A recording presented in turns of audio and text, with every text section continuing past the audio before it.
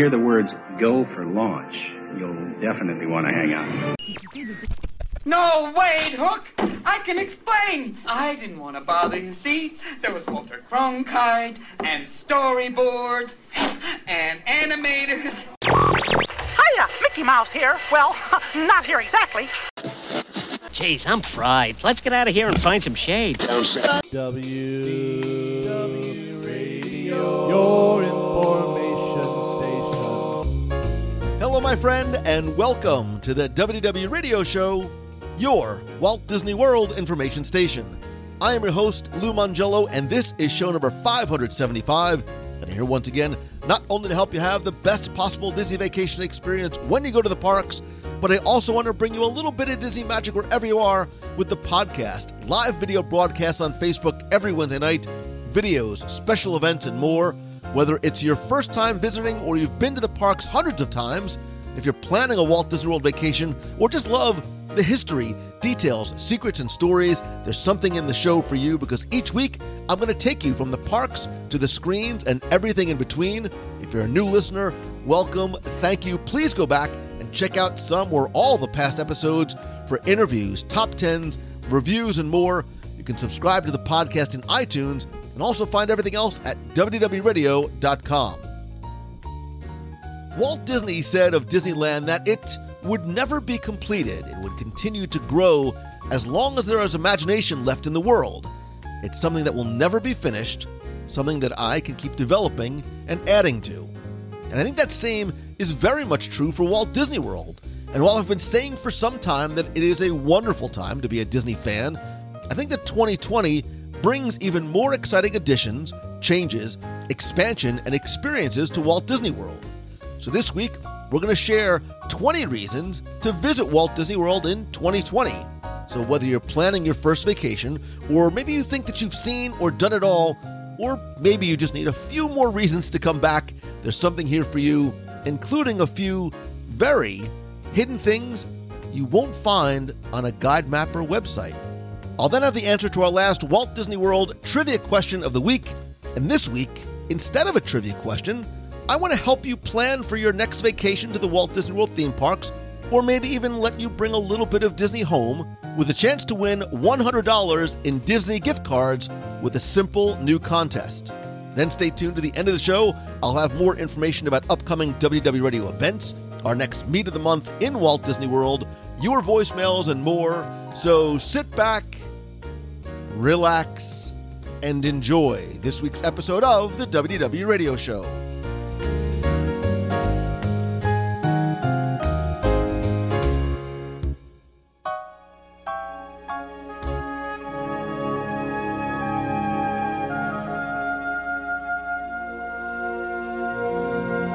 Oh, Walt Disney World, how do I love thee?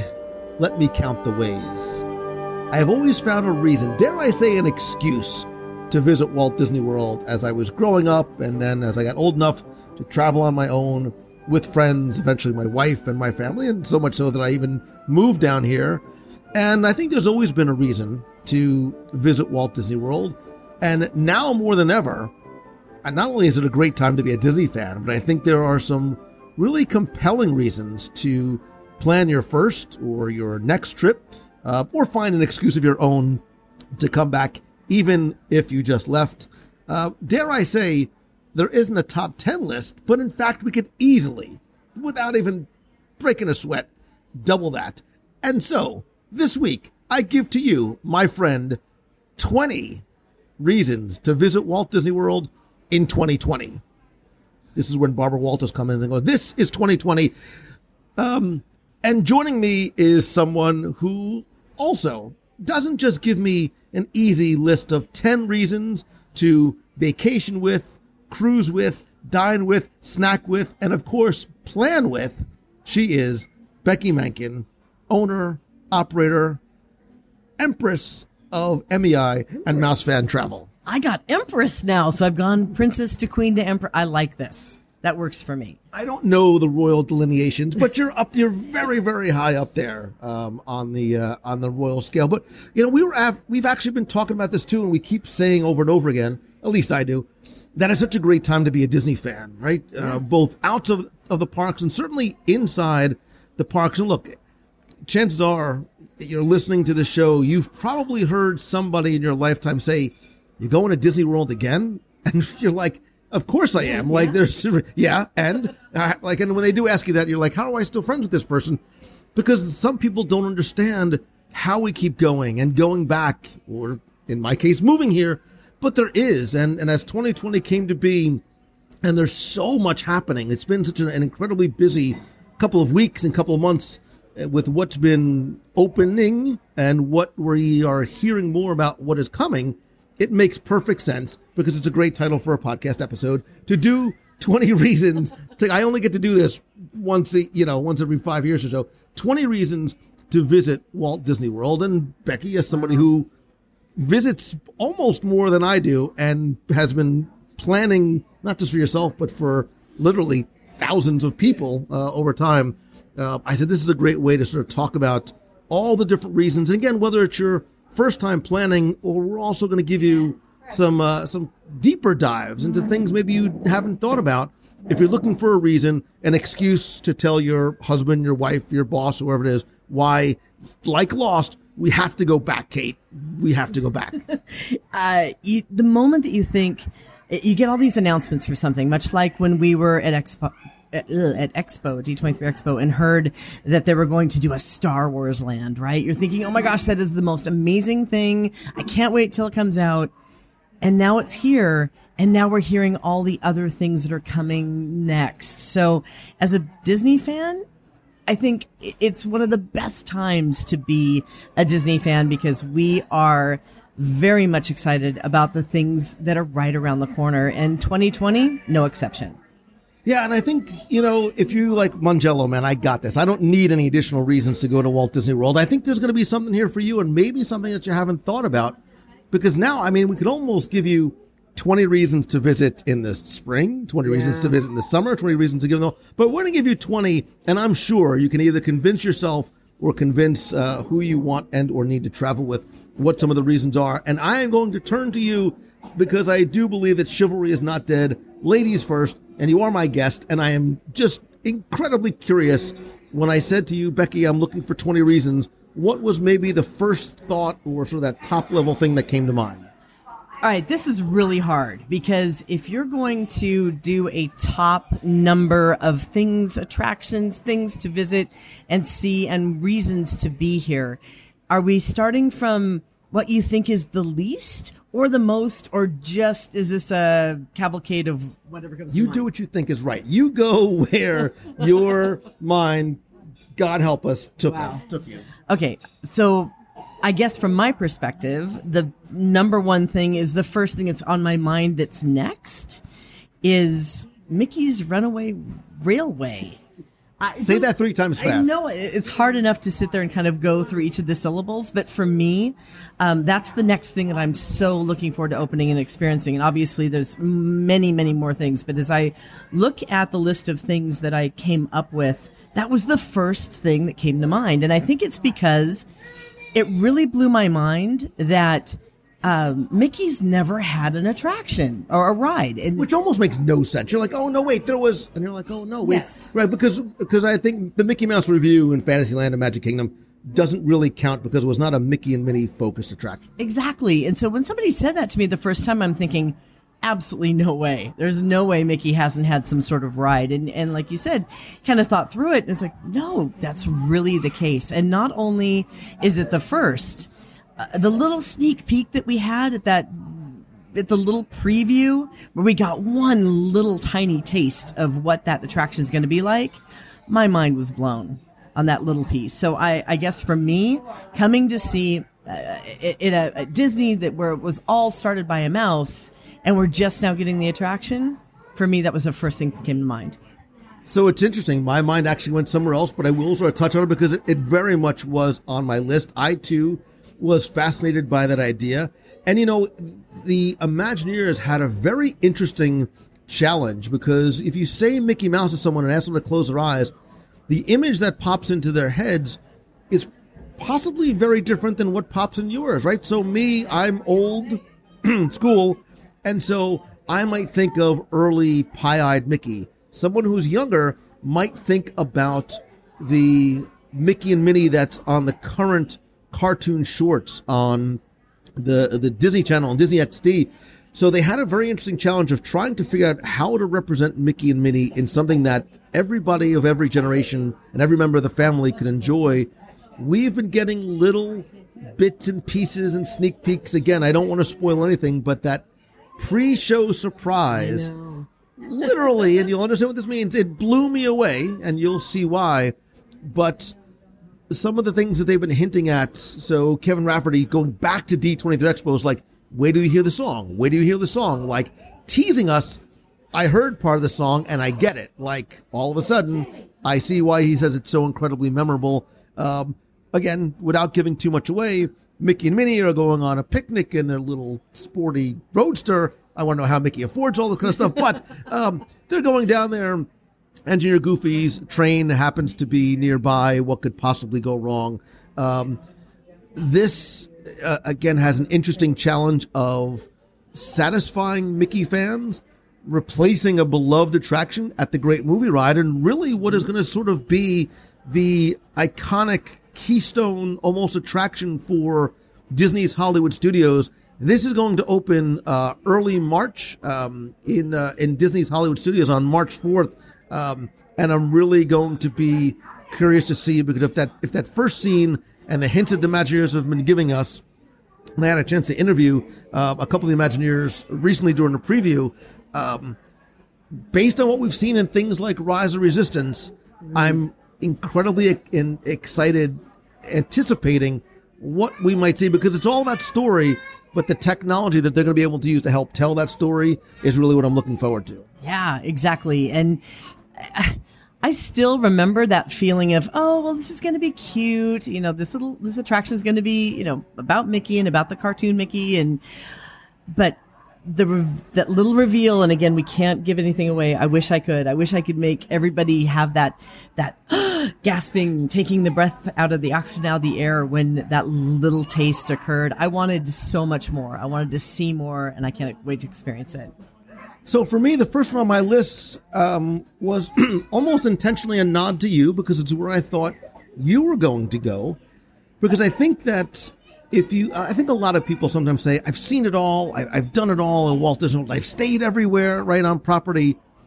To me, I think the new resorts, which admittedly opened in 2019, are absolutely compelling reasons. So I've recently had a chance to not only see the opening of the Grand Destino Tower, which we've talked about on the show, and I've did a lot of video and live from there, but the recently opened Riviera, like those two alone are reasons to come. They each are unique for a variety of reasons, one of which is one of my other compelling reasons to go. I might do two here just to sort of easily segue. But while the Grand Destino has an entryway and almost really an atrium that is grandiose and spectacular, Riviera, excuse me, is a little bit smaller. It's a little bit more quaint. It reminds me of what you would see in the French or Italian Rivieras. The color palette is different, but it still has that modern, comfortable elegance that we're starting to see come through not just the new resorts, but even some of the resort refurbishments as well. And yes, that was actually second on my list, because the Grand Destino, I just had the opportunity to stay there just a few weeks ago for the first time. And it was so amazing to me what they've done with this quote unquote moderate resort. I think it's probably one of the best values on property. And if you look at their concierge level as well, of course, Brecky's going to look at the concert right now. Of course, because everybody was saying it has taken the concierge levels at Disney resorts to a whole new level, literally. And I can see why. The offerings up there were amazing. The food offerings were amazing. The service that you get up there was great. The rooms are so beautifully decorated, and I absolutely adored the Grandestino, and I again would say I think right now it is one of the best values on property. I have not personally seen the Riviera yet. I'm going to do that this week before I go home, and I can't wait to see it. I've seen pictures. I've heard your review. I watched some of your video as well to when you did the tour on the opening, and it kind of gives you again another reason to come and experience another location or another resort that you may not have. And I have to always address this, it is a Disney Vacation Club villa. As we know it is Villa Resorts. You do not have to be a member to book there. You can book on cash. They do have many of the same specials, when they do have availability for them. So anybody can stay there as well. That took me, do I get to move now, or do you want to stick on the resort? Well, I want to just quickly, I want to stay on the resort a little bit. Okay. Again, and we have talked about Riviera a bit in the past. I'm going to do a full sort of review of the resorts and the amenities and the options that are there. One of the things, and obviously the dining options, Topolino Terrace. I'm coming for you, Big Daddy. Like I'm coming. The character breakfast, I have heard nothing but spectacular reviews, and I will tell you, I haven't had a chance to dine there yet, but the terrace outside with comfortable seating areas. Becky, you'll love the fact that there's actually a bar out there as well. Yes. I think those views may rival the views of anywhere on property. Not again, California Grill. I'm looking at you.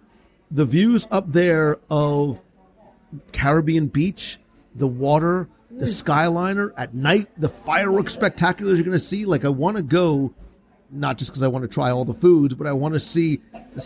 I almost stayed there that day just so I could see what sunset looks like from the top of the Riviera. So how does that compare then, do you think, to the lounge and the restaurant at the top of the Grandestino? So it's different because this is actually the views here are obviously a little bit different. And we just actually had a very nice business meeting for about 4 hours at the Dahlia Lounge. I have to sort of go there, and I want to experience it at night to see. But the views are I might have to do a top 10 views at Walt Disney World. I don't know if have I done that? I might have done that. Somebody let me know if I've done it. How about lounge views? I know, Becky. I've promised you a top 10 lounge that has your name written all over it.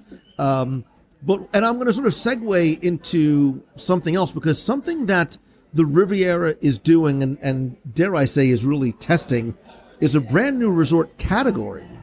And I don't know if you've actually seen the room or not, because they have something called a tower studio, which is one queen size pull down bed that sleeps up to 2 adults. So it's a very unique 2-person accommodation that has not just this sort of flex space, but also has a private balcony as well. So when you walk in, the bed is sort of a Murphy bed that comes down. And while the room itself is small, and again, if you've traveled to places like Europe, you understand sometimes small hotel rooms, it doesn't feel tight. And even when you pull the bed down, there's still a lot of room to walk around and maneuver. The bathroom is huge. You've got this private balcony. There's USB ports everywhere. But as somebody who is a frequent solo traveler, or if you're a mom traveling with your child, or a husband and wife, or a couple that's traveling together, if you're not spending a ton of time, especially in your room, this might be like really the perfect option, because you can, one, save a lot of money. You have a great room at a brand new resort. You've got the private balcony. You have all these sort of modern amenities, but you don't have to really pay for a space that you don't need. Yeah, and this is very cool. It's a trend that has been going on in the travel industry for some time. The cruise lines have picked up on it first to give those smaller accommodations that allow for all of the amenities that you would normally get in the space, but not having that premium dollar when all you need is just a place to sleep and get changed and spend a little time, because when you're in Walt Disney World, you're probably not going to spend the majority of your time in your room. So I think it is a brilliant idea to try to give them something that's more value for lower cost in that deluxe type villa category. And the amenities that are in the room too make it, especially again for me, so attractive, because there's a microwave in there, there's a coffee maker in there, there's a desk. So if you have to do some work There's a huge TV. I mean, it actually probably feels even bigger because of the size of the room, but there's a fridge. So you have all the amenities that you need without maybe having to go to a larger room or a deluxe studio or a one bedroom or something like that. So I think the category itself makes sense. I have a feeling, like you said, that this is something that we're going to start to see as especially other resorts. Maybe this is another compelling reason. Other resorts are continuing to get updated. Coronado Springs just got a refreshing. I think maybe this is a spoiler alert. I think Grand Floridian is going to get a continued refreshing. I think some other resorts are going to get refreshings. We might see this category appearing elsewhere. And it would be a great idea because there are a lot of people who do travel on their own. Or when you have those multi-generational families where you have people who want to travel together. And this, of course, gives them another opportunity to save a little money, to be in a smaller space, but still be at the same resort that might fit a larger family. And I actually talked to somebody from our WDW running team who over marathon weekend stayed there, and it was a husband and wife couple. I said, tell me what your experience was like. I don't care. I mean, they were literally in the middle of running the race, and I'm asking them about where they're staying. But they loved it. She said it's perfect for the two of us because it's just us. The room was spacious. The bed is a queen-size bed.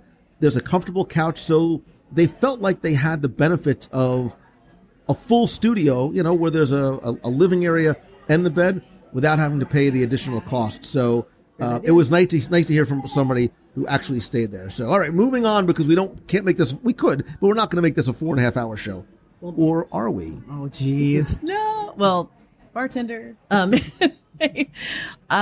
Well, my next one would then fall right into this, as a matter of fact, and that would be if you haven't tried the Skyliner, you should probably come here to see the Skyliner in 2020 because it is doing several things. It's offering another mode of transportation to places that most people are trying to get to, but it also opens up the ability to maybe stay at some of these resorts that are now connected to the Skyliner that you may not have thought of before. Like, well, the Riviera is, right there, and you can easily get to Hollywood Studios or to Epcot using that mode of transportation. But a lot of people have in the past avoided some of the other resorts because of the lack of transportation or much more inconvenient transportation options. Now, the Skyliner has opened up those resorts to this opportunity of getting to the parks pretty easily. I think Skyliner does a number of things. I think one, and I've said this since the day it was announced, for a lot of us, it's an attraction as much of, if not more than a conveyance. My family has actually asked on the weekends, like, hey, can we go and park at X and go take a ride on the Skyliner? Which, again, was not necessarily the primary intended purpose. Maybe it was, but for a lot of us, that's what it becomes. And all the fears of, is it going to be too warm?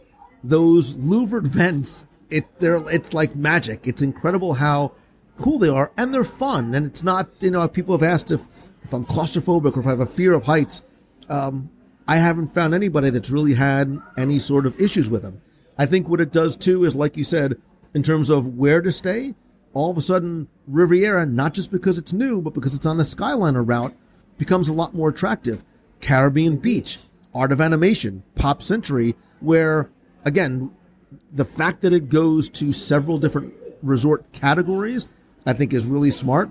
And I think, maybe you said this, I wasn't literally listening, but it puts a lot, I'm kidding. It puts places like, and I'm talking specifically to Caribbean Beach, where I was actually at today, it puts Caribbean Beach back on the map. It does. Right? So you're at Riviera, you're watching the Skyliner, you're seeing Caribbean Beach, you're like, wow, this is a huge resort. It's, when I say that it's spread out, not in a bad way, but in a good way, this is actually, I hate to admit this is the first time I've been there since the refurbishment over a year ago. Wow. Okay. I will tell you that the main Port Royale welcome area, check-in area, dining area, this is not your dad's Caribbean Beach. It's beautiful, it's clean, it's spacious. There's a lot of great dining options there. And now all of a sudden, you're like, maybe we should stay there. Maybe we should check out Caribbean Beach. What I think it does too, let's get to the really important part, is it also puts dining locations on the radar, because you'll look at places like Topolino's Terrace. I've heard nothing but good things about Sebastian Bistro. I haven't eaten there yet. Go figure.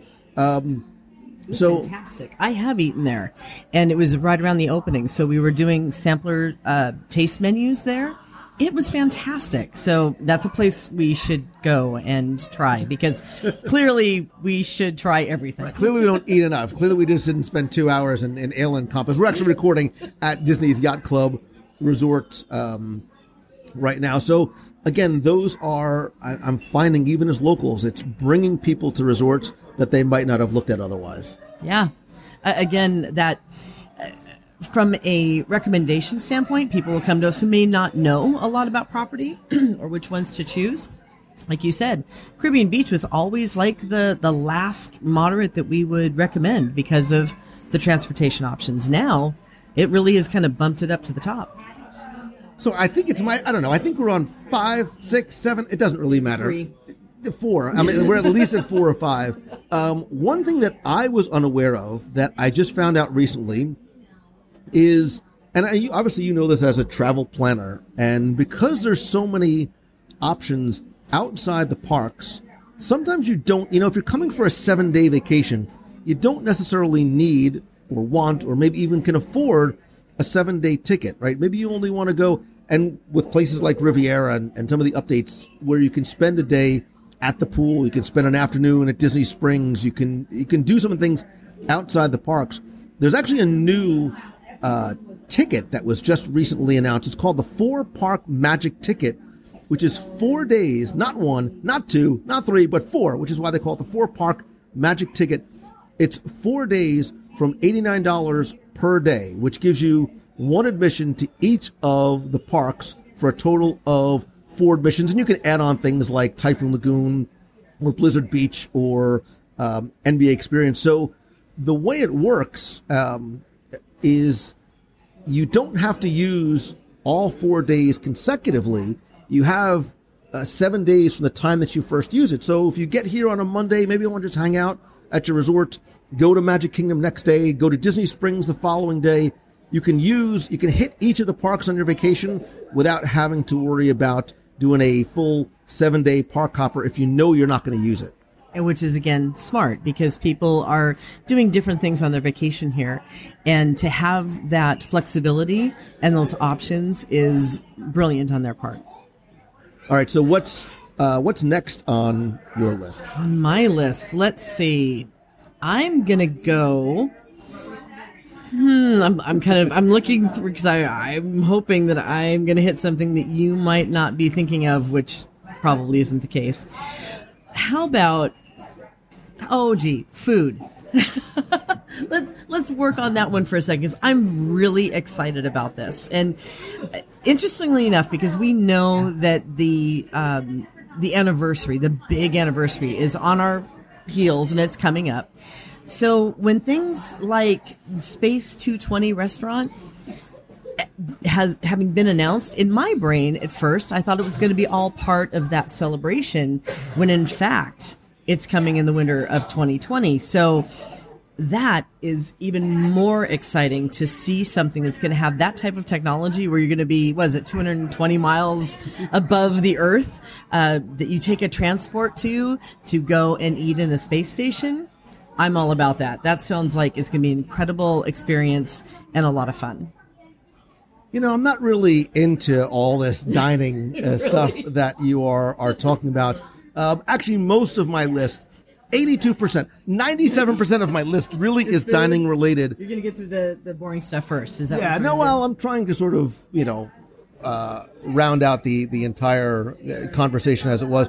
But this is going to be, we throw the word unique, experiential, and immersive so much. Mm-hmm. We've seen nothing like this before in any of the Disney theme parks and resorts, because when you board that elevator, that's really the last time you're going to see what the outside... It's a spaceship. Transport. Correct. Elevator. But the windows aren't windows. They are windows to space. So you're not... And again, we're going to see this technology when we get to things like the Galactic Star Cruiser. Yeah. So the outside world is one that is going to be story-driven Imagineered, and I'm super, super curious to see what this is going to be. Look, when they announced this and then showed some of the concept art, I'm going to show how old I am. I thought of Flight to the Moon and Mission to Mars in Tomorrowland when you sat in this theater in the round and you looked down and everything was rumbling and you felt as though you saw the exhaust from the rocket as you were taking off to the moon and then eventually to Mars in a much smaller capacity. That's what this quote unquote elevator is going to be like. But again, the technology that we've seen introduced recently being brought into a dining experience, I am very, very much looking forward to seeing what that's going to be like. And again, it's going to be another experience, not just walking to a restaurant, sitting down and ordering your bacon cheeseburger with chicken. Don't go there. We just said we had a very When Harry Met Sally type of experience when Becky was ordering an Ale and Compass restaurant. There's 87 things on the menu. Becky, that's not good enough. No. Becky's she's not going off menu. She's going way off menu. I was trying to be healthy. Anyway, okay. What do you think what we're going to eat in space? Any ideas? I have a feeling it's not going to be powdered and in a bag like the astronauts used to have. Again, we don't know a lot about it in terms of they haven't really revealed anything in terms of the menu as yet. I think when you talk about a restaurant in space, it gives you a universe of options in terms of what it can be about. So that's going to open up this winter in Epcot Center. Super, super curious to see what that's going to be like. Yeah, the possibilities are out of this world. You didn't, please. Okay. I'm just checking to make sure that you're actually paying attention. Not anymore, but okay, go ahead. What's next? Oh, you're next.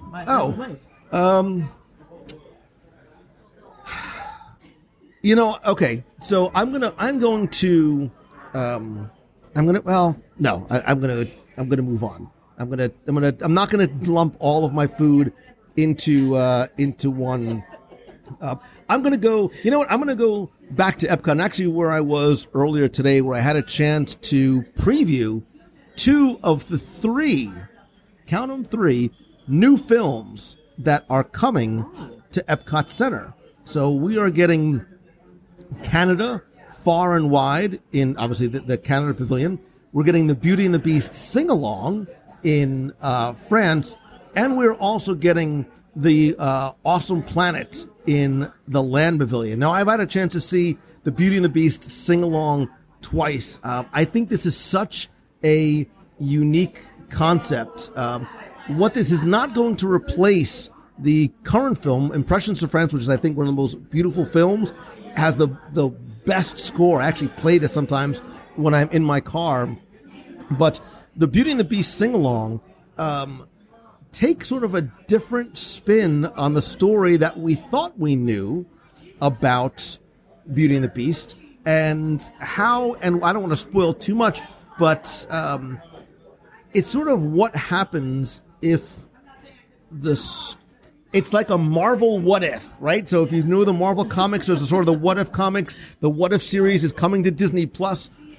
Imagine if the story of how Belle and Beast got together was a little bit different than what you thought you knew and expected. And if you also see it from the person that really made it happen, the little Valentine that he is, it's told from LeFou's perspective, not just with some of the original animation, but with new animation, some familiar voices and some familiar songs. Obviously, this was inspired by the incredible success and ongoing success of the Frozen sing-along in Disney's Hollywood Studios. I've seen this twice, never once in a theater filled with children, but almost every adult was singing along or at least mouthing the words, except for me. Well, I was going to say. No, nobody wants to hear me sing. My question for you is, did you sing? I was singing. Did you tap your foot a little bit? Did you hum along? I was singing on the inside. Come on, because when we went and saw Grease, I could hear you singing under your breath. I know not of what you speak. So you're telling me you didn't sing at all? You sat there, you were a lump. I may have hummed a few bars, but I think we were talking about, and this is going to not. it's not about breathing new life into that pavilion, but makes it an attractive venue. Again, because it's a theater, they can sort of easily swap it out. It makes it attractive to maybe kids or parents who would have a tough time it's tough to tell your kid, come on, we're going to see Impressions of French. You're going to love it. When you say we're going to a Beauty and the Beast sing-along, that has a whole different impact on a child. And it really is kind of a nice way for a family to experience the pavilion as a whole. So when you go in there, you get to learn a lot about the country because, of course, that is the reason that it's there. But to give a family something to do together that they can all relate to and still visit the pavilion and enjoy the rest of the amenities that are there. So let me ask you this. Other than going to Le Cellier, so you could be honest, how many times have you gone and taken what I think is one of the most beautiful and overlooked pathways to go see the O Canada show in the Canada Pavilion? I've probably seen it 3 times in the 25 years that I've been coming here. So, yeah. Which is a shame because it was great and I loved Martin Short, but Canada Far and Wide is opening now. And this is actually, the film has been refreshed before, but not like this. They've used all new digital circle vision cameras, lots of new technology brought in here. Do you know there's been more circle vision films made about Canada by Disney than anything else? What? I speak the truth. So your trivia, I guess that's a good trivia question for later on. It is, but what they've really endeavored, and I saw it today, and I think absolutely accomplished, is make the film more authentic and diverse. And when I mean diverse, I mean this was a very educational thing for me because I learned a lot more about, Canada is like America. It's one nation made up of many parts, and you don't realize that Canada has wineries, wine country, and there's a desert in Canada, and there's mountains with snow, and there's Mounties, and there's poutine. It was a 45-minute segment in poutine. There wasn't, but it's what I was hoping for. So it's really... It's made even more accurate because it's told very much from a Canadian perspective. Disney really went out and enlisted the help of Canadian filmmakers and Canadian photographers. Even the narrators are authentically Canadian and familiar voices of Eugene Levy and Catherine O'Hara, who you probably know from, everything from, Eugene Levy maybe from Splash or, Catherine O'Hara from Home Alone. I remember them. I'm showing how old I am, from Second City Television way back when. But it's light and it's fun and it's beautiful. Like the film is just beautiful, and seeing places like Vancouver, which we've done with beautiful cities on the planet. Yeah, but seeing it in 360 degrees was just wonderful. And I think this is going to again become a new attractor for a long time existing pavilion. Yeah, and it's one of those ones that's kind of overlooked a little bit unless you're going to Le Cellier. A lot of people don't really spend a lot of time shopping in the shop, for example, which they've got a lot of great merchandise up there. And if you like maple syrup, it's incredible. It's the real thing. I like the way that they are refreshing these to give a little bit more of a current perspective. And I can't wait to see this movie because I have heard a lot of people say that it was going to really show off the country in a whole different light, and it sounds like they've accomplished that. Yeah, I really enjoyed it. The one thing I didn't get a chance to see yet, because it's going to open this Friday as the Epcot International Festival of the Arts, spoiler alert, this is on the list too, opens, is over at the Land. Just listen to the Land. We all love. Nature's Plan will shine above, but there's a new film replacing what was Symbiosis and then Circle of Life, is called Awesome Planet. And from what we've heard, and again, I'll share an interview that I did earlier today with, in my opinion, legendary Disney Imagineer Tom Fitzgerald. I loved his work in Horizons, by the way. The Awesome Planet is really And I think this sort of harkens back to the original intent of Epcot. It's entertaining, but educational. It really is a call to action film for all of us to take better care of our planet. And when you hear that a lot of sequences were created by Industrial Light and Magic, that gives you, right, all of a sudden that sort of makes you really excited about what you're going to see. But it really is sort of the idea of taken from, again, there's a fun aspect to it, that there's sort of a realtor, or a Planet Earth realtor, right? And it's actually narrated by Ty Burrell from Modern Family. And he gives you a tour of the different biomes of the planet. And yes, while the planet is alive and does, quote unquote, sort of take care of itself, we are starting to see changes happening and how we can help bring balance, not just to the Force, but to the planet as well. As you leave, you'll be directed to the Disney Conservation Site to see how you can help. And the sense that I got from talking to Tom and some of the other Imagineers today is this film is not something that's preachy, but it really sort of shares that optimistic view that Epcot had and continues to have. And, you know, the planet is our home and we need to take care of it as well. So again, it's not just something that's educational, but it's going to be entertaining and informative as well, and allow us to take action after we leave. And that sounds really cool. It's something we need right now, a little bit of education about what is happening to our planet. And Disney has a great way of delivering that message, like you said, without being too preachy. Everything old is new again as part of the continuing reimagination and reimagineering of Epcot Center. There is something that is classic Epcot, classic Disney, and something brand new. I am with, in my humble opinion, legendary Disney Imagineer. Well, listen, I loved your work work in Horizons, by the way. Thank you. I'm going to get that someday. Someday. Tom Fitzgerald. Tom, pleasure. Real excited about the 3 new films that are coming into both Future World and World Showcase. If you can take us through a little bit. Yes, we love the films of Epcot. They give us a chance to go deeper in our storytelling, and we're all about storytelling. Canada Far and Wide is our 3rd iteration of a Canada Circle Vision film. We've made more films about Canada and Circle Vision than anything else. We built a digital camera. The theater is now digital. It will look and sound better than ever. We've worked with Canadian writers, researchers, composers to make sure the voice of this was authentic.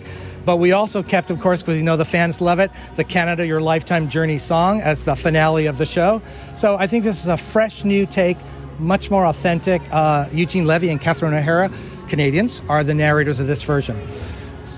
Awesome Planet is a very important call to action film for the Land Pavilion in the theater that previously housed Circle of Life.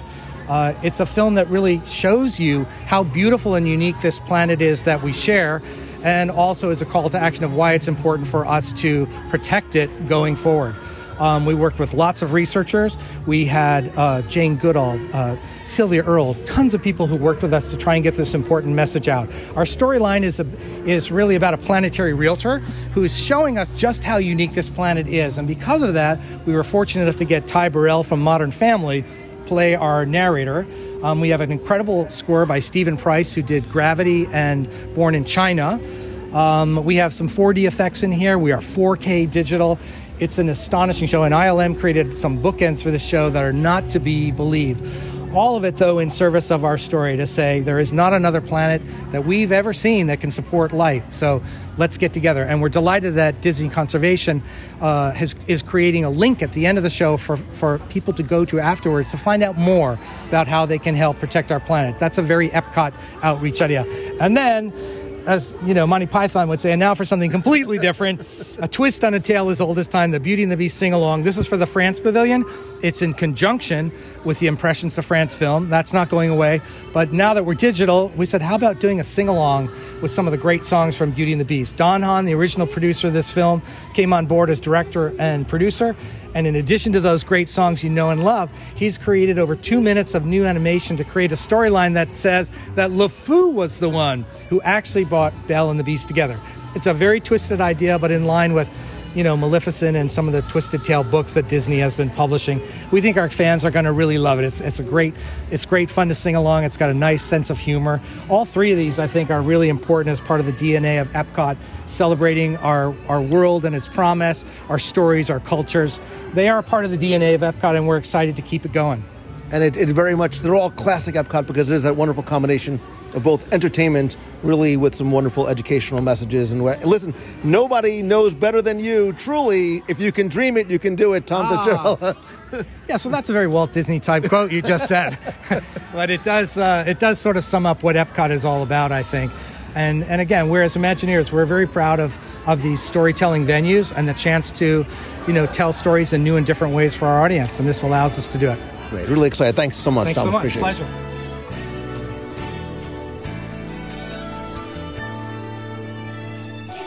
All right, so what is next on your list? Where do you sort of go next? Something I'm very excited about because I have not seen this. It exists in Paris, over in Disneyland Paris, which is Remy's Ratatouille Adventure. I was there just as that was opening up, but it wasn't open to the public, so I didn't get a chance to see it when I was there. And I can't wait because so many people have come back and said, oh my gosh, that is one of the funnest, most exhilarating, most great ride that you can experience. Having not done it, I'm looking forward to doing it here. So I too, Paris is the one park I have not been to. I was very fortunate to get a sort of a sneak peek hard hat tour of at least the opening 2 show scenes of the attraction. And again, without giving too much away, you are shrunk down to the scale of a rat for a true culinary adventure. Not one, there's actually not food. There's no food in there, unfortunately, but you get to sort of run across Gusteau's kitchen in these trackless ride vehicles. So we've seen it here at Rise of Resistance. The first thing I thought of was Mystic Manor in Hong Kong. So from a storytelling perspective, how they're able to direct your field of view to what they want you to see really makes it intriguing. And just from what I saw from the sets and the size and the amount of detail that was on that Parisian rooftop and in that kitchen really made me excited for this one. And it looks so amazing from just the concept art that I've seen. And in Paris, you can kind of stand on the outside and see one scene as it goes by. It looks like it's charming, adorable, shrinks you down. You get to be part of the Remy adventure in the kitchen. I can't wait to see it. So I'm going to combine France, or at least French-speaking, and Canada, both of which we just touched on. Hot chocolate martini? It is not a hot chocolate martini. Instead, I'm going to take you to Disney Springs, which to me is the 5th park. Now more than ever, there's reasons to go to Disney just because I love Disney Springs so very much. But when I first heard this announced, it made so much sense. I'm like, how did somebody not think of this before? Cirque du Soleil drawn to life is really something I'm looking forward to, because the marriage of 2 incredible storytelling companies coming together, much like the Beauty and the Beast sing-along, all of a sudden makes that theater so attractive again, not just to fans of Cirque du Soleil or adults looking for, but all of a sudden bringing in Disney characters and stories being told in a very new and unique format makes it something great for families to do again. I had an amazing opportunity just a week ago to be able to see the brand. It had the new theater smell to it. It was a completely renovated theater, new stage, proscenium, see some of the costumes and talk to some of the producers and creators, understanding a little bit more about the story. And I'll share the interview here so that you can hear from them, because it's not a story centered around Disney characters. It's centered, as all great stories are, around family and emotion and maybe loss. Again, I don't want to give too much away, but it's this relationship between this girl and her father, and who was an animator. I know. But look, for many of us who are parents, Disney movies and these characters help to connect us, right? These are things we watch together. It's things we appreciate together. It's things we get to talk about together. This is going to be told in a way we haven't seen before, and even the design and the characters that we see are not going to be what is necessarily what you've seen on the big or small screen before. This is going to kill me. I can just feel it now when you said a daddy and daughter. I've been a fan of Cirque du Soleil for quite some time, and I've been very impressed with how they can take different theming for different shows. For example, in Las Vegas, they do which is based on water, and they do the Michael Jackson show and the Beatles show, and how they can integrate their talents, their specific talents in the Cirque show with those different IPs that come along. It's incredibly impressive. I haven't had a chance to do some of the previews that you have, but I can just imagine how they're going to take this magical storyline and weave it in the way they have with the other themings that they've done before. It sounds like it's going to be amazing. I will only tell you this: the story is going to center around Julie, who discovers this gift left by her late father, which is an unfinished animation piece, and how you're going to sort of join her on what I think is going to be a fun, exciting, and for some people it's going to touch us on an emotional level, which again is sort of the hallmark, I think, of great storytelling. It's why we love this place and these parks and these movies so passionately. That is going to debut this spring in Disney Springs, and it's one of the things on the list that I've really sort of mentally circled as, personally, I can't wait to see. Again, like you, being a fan of Cirque, I've seen a lot of the shows in Las Vegas, and I think Mystere and and Ka and some of the other ones. No, if you've never seen a Cirque show, nobody tells a story in the way that Cirque does. And every time I leave, I'm like, I need to go work out. And then I just get depressed because I know I'm not going to. And I eat something fattening instead. I was going to ask you, did you actually get to grab a bar and swing around? No. Just checking, because you never know in one of those shows. Audience participation at some levels does come into play in some of the shows. So you never know. To tell you a little bit more about Cirque du Soleil Drawn to Life, I had an opportunity to sit down and interview Fabrice Becker, who is the director of creation for Cirque du Soleil, to tell us a little bit more about what's to come. Tell me a little bit about how the idea for a completely new story and a new show came together. It was at the end of 2017. You remember that we had a fantastic show in that theater called La Nuba. And at the end of their 19 years run, 19 years of successful, wowing audiences, Disney asked us to do a new show with them, and asked us to find a creative way to integrate a little bit of Disney in whatever creative proposal we will get back to them. So we took a few months of research, went to all the parks, went to Disney Animation Library, met with a lot of people at Animation Studio, went to San Francisco at the Disney Family Museum, and basically, dove into the Disney world, and we were kind of fascinating, and we were kind of drawing some parallel between Disney early story and Cirque early story. And it was all natural that a few weeks after we came back to Disney, and we wanted to celebrate their art. And the show Drawn to Life will literally be a love letter to the art of Disney animation. And like every great production film, it really is rooted in story.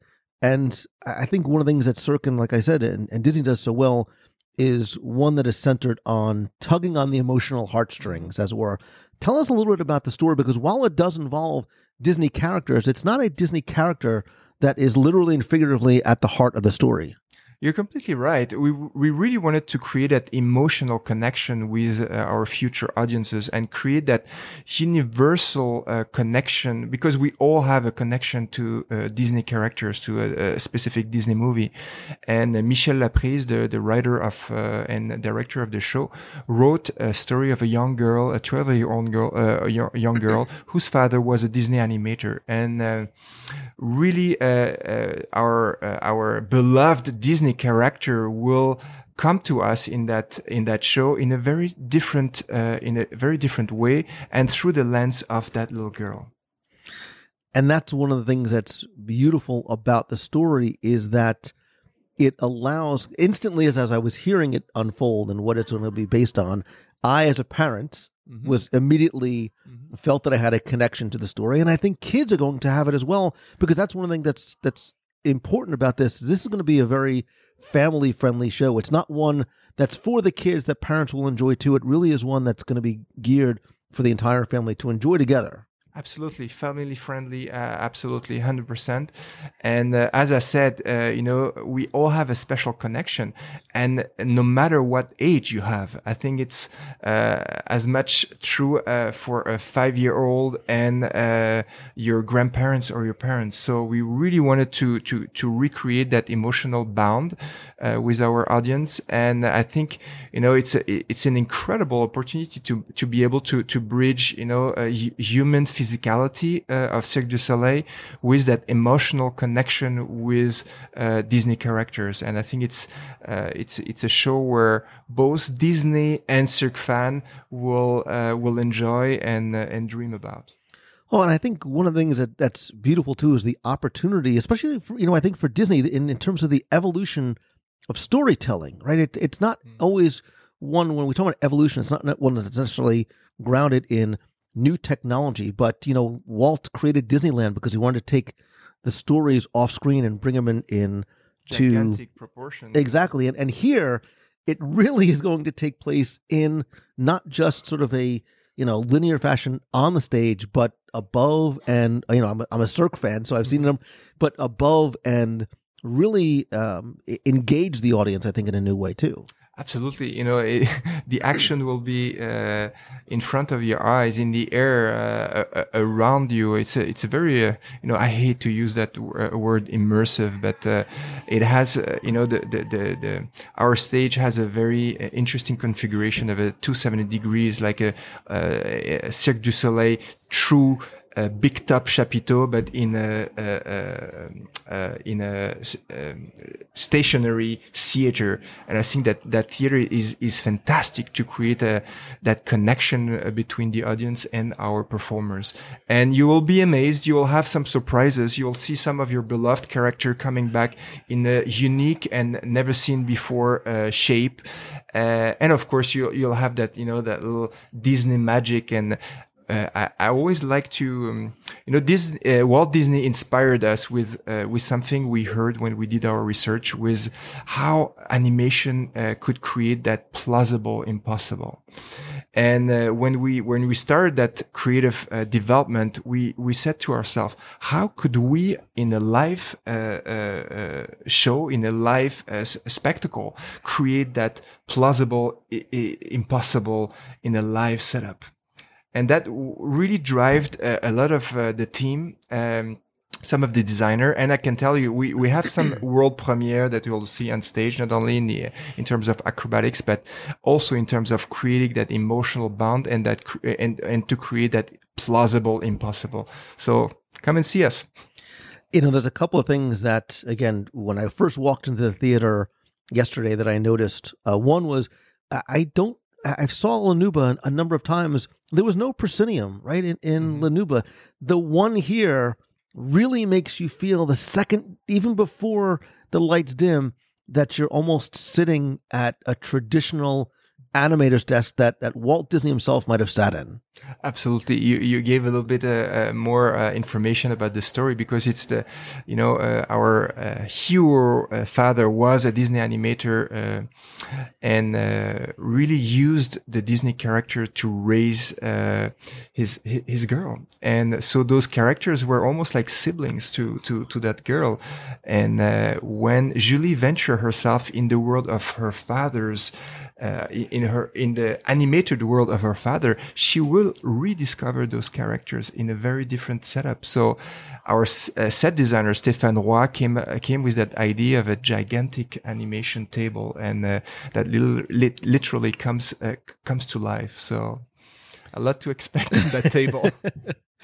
Again, I think as parents and Disney fans, I'm probably not the only person who says, I'm doing the same thing that her father did. I'm raising my kids on and with Disney characters. So there's that in immediate relatability to the characters there. But about the characters themselves too, I am, again, having not seen anything other than maybe a little sneak peek at one of the costumes, you probably have a very interesting challenge yet creative outlet to be able to present Disney characters, I have to assume, in a unique way, probably not the way that people are used to seeing them in the theme parks. Absolutely, because we're not Disney, we are Cirque du Soleil, so we have to look at them in a slightly different way. And I have to say, people at Disney Animation Studio really helped us to do that, and they allowed us to break a few boundaries and a few rules in terms of how their character are represented in our setup.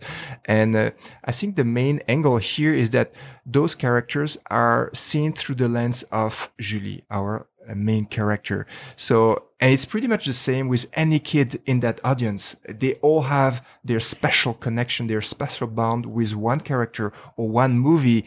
And, they can mix up and play with two different characters coming from two different worlds at the same time. It is possible for kids. And I think some of that will be also possible on our stage. The other part that's so integral to the storytelling is because it's a multi-sensory experience. It's not just what you see, but it's what you hear. And I think sometimes we almost maybe take for granted the importance of music, right? The Cirque music. I've been a fan of Mystere and and Ka and some of the other ones, and obviously Disney music is so important. Talk to me about the marriage of the Cirque style of music while also integrating Disney as well. The expectation is huge because Disney with music is so working their emotional connections through the music. So we had to come up with something that would make sense and trigger that same emotional connection. And I'm happy to say that we called our friend Benoit Jutras, who did the music of La Nuba and wasn't working with Cirque du Soleil in the last 20 years. And we said he's the best person to bring back, not to redo the music he was composing 20 years ago, but to take that heritage and to venture ourselves in the heritage that Disney created. So it's an original piece that Benoit wrote, but with some special connection with some Disney melodies when the story is calling for it. And that's the thing. It's we have a connection to these characters. We have a connection to these stories. I think music and the storytelling and the acrobatics that Cirque brings that's so unique is going to really create something special. Cirque du Soleil Drawn to Life premieres this March, correct? And grand opening is in April. Absolutely. And you already can find the tickets at disneyworld.com/Cirque. And we can't wait to share it with, Cirque and Disney fans. I can't wait to be there and to bring my family as well. So thank you so much. Thank you very much. Yeah, and if you visit the Cirque du Soleil website, I'll link to it in the show notes. You can get a sense of what some of the costumes are going to be like, what some of the makeup designs, and see a little bit about the Russian swing training and the teeterboard training and the design of the animation table, how this all came together, just to sort of give you a little sneak peek of what the show is going to be like when it debuts spring 2020. Excellent. I get next up, I guess. You're next. Well, looking at the list, man, I want to go there, but I should probably go there, but I should go there, but I'm going to go there instead. So I'm going to take this leap of knowing that Epcot Forever is not really Epcot Forever. And I'm really looking forward to Harmonious, which is going to be the replacement show in Epcot. We have all said goodbye to Illuminations. We have embraced Epcot Forever as the interim show because what they're telling us is coming is going to be, again, one of those show spectaculars with beautiful music, beautiful visuals, and things that we're going to connect with as well. And so I don't know very much about it yet, just what we've kind of seen and what they've kind of given us a little bit of detail of what the show is going to be like and what it's going to be about. It looks exciting, knowing that some of the technology that we've seen with Epcot Forever is going to come into play here and what they're going to do to elevate it to the next level. I have always been very connected to the shows at Epcot. I'm excited about seeing what's coming next. I'm excited to see what technology they'll bring to the table and how it will integrate with the visuals and the pyro and possibly more kites and whatever else they're going to bring to us in this next show. I'm very much looking forward to that. Yeah, I thought that Epcot, quote unquote, Forever, but not really, was the show that I really was going to be most excited for because it touched on the nostalgic part of Epcot. What I think it really is a love letter to Epcot fans, especially some of the older fans. Remember Epcot in 1982 and the songs and the sounds that we have such a connection to, but it really is going to help bridge the gap between the loss of Illuminations, which some people took. I can still hear the tears raining down. The loss of Illuminations and what's to come next with Harmonious when it debuts later on this year. I think you and I were talking a lot about looking forward to, not knowing a lot of details, but looking forward to what's coming because we've seen some of the daytime and nighttime spectaculars in places like Tokyo, where they utilize not just the skies, but the water as well.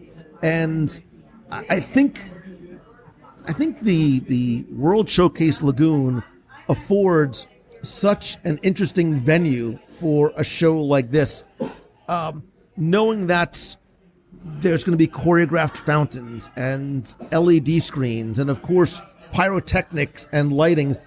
I think what we're going to see is a progression into the next step in the evolution of storytelling, using that as the canvas while still also telling the story of Disney music and how it just inspires and affects and impacts people. And I think, actually music is one of those things that is a uniting force and brings people together. Yeah, and you have such great things that are out there already. Like you said, at Tokyo Disney Sea, some of the things that they utilize, their large water theater there. And then you've got World of Color in California, and knowing the stories that they put in visuals there, taking some of those new technologies that are out there now and plopping it in the middle of the lagoon is going to be amazing. I'm looking forward to hopefully a dessert party there eventually, because I want to see that up close and right at center and see the detail that the Imagineers have put together for it and the show producers. So I don't know why. I think I started thinking about nighttime, and I'm a night owl. I love the nightlife. I like to boogie. It's a reference to an old song that none of you probably know. So sing it for us. No, I'm good. So I started thinking about the nighttime in the parks, at the resorts, all the things to do. Cirque du Soleil helped sort of spark that Harmonious, and some of the things you can do just when you think the fun is over. It's really just beginning, because something I think people might not have on their radar that I've been able to experience a couple of times, both at Magic Kingdom as well as at Disney's Animal Kingdom, is Epcot After Hours. Now, Epcot After Hours, don't let the name fool you. It's not something adults only. It's not a 21 and older at all. Becky got all excited. Wow. But it really is a little bit it's a little bit of extra pixie dust. It makes me think back to, again, old school Walt Disney World when they had the E-Ride nights. It was sort of our E-Ticket nights where they left the park open for a few more hours. So you sort of had a very, very small number of guests in the park to ride select attractions at a specific additional ticketed price. This does that, but sort of pluses it up even more because there's not only the attractions, but there's entertainment. Listen, there's water, there's drinks, there's pop. I've had popcorn for dinner at the Epcot hours. They lose money on the amount of popcorn that I eat. But if you've ever wanted to feel or wished you could have the parks all to yourself, that's exactly what this does, especially at Animal Kingdom. I think it serves I think this party serves a number of masters. One, it allows you to have extra time in the parks if you want it. You absolutely have that feeling of the park being all yours, almost if like you and your friends rented it out. And when I went to Animal Kingdom, save for Flight of Passage, there was nobody in that park. I posted pictures. I was there a couple of weeks ago as part of an event. It was open to guests. I took multiple pictures at 9:30 at night in Liberty Square, Main Street, and the Hub, and there was maybe one or two other guests there. So, one, it gives you the sense of having the park to yourself.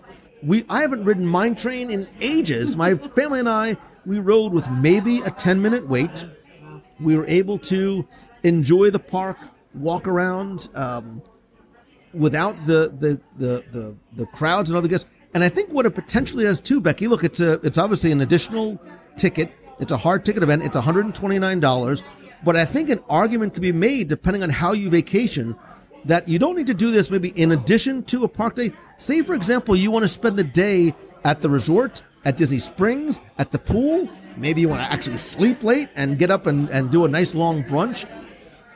We were able to do so many attractions in such a short period of time that I would actually weigh the possibility of buying an after-hours ticket in lieu of a park ticket for the day, again, depending on how you vacation. I completely agree. I did this. I did one of the after-hours events back in 2016 when they came out and introduced the event. And it was just like you said, there was nobody in the park. It was almost like it was me and 150 of my closest friends in one location. It was so amazing. If you're a photographer, great time to go and take pictures. If you don't like the heat of the day, after hours when the sun has gone down, it's one of the most comfortable times to go to the park and relax. Like you said, don't get a park ticket that day. You can go in I think it was 4:00 that I was able to go into the park at that point. So sleep in, go to the pool, hang out, have a great day at the park or at the resort, and then head to the parks about 4:00. And you have a wonderful late afternoon, early evening into the nighttime, and the park is practically yours. I'll take that. I will see your after hours and I'll raise you. I'm going to sort of add this as another one on my list because if you love the idea of after hours, what if you sort of plus that experience up even a little? You're looking at me like I have three heads. What if I told you that on select nights from February 7th through July 10th, you can participate in Villains after hours? I did this last year.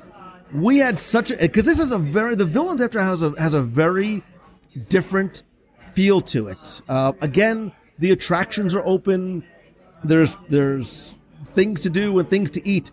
But again, this is for an additional 3 hours after park closes. Here you can get in at 7:00.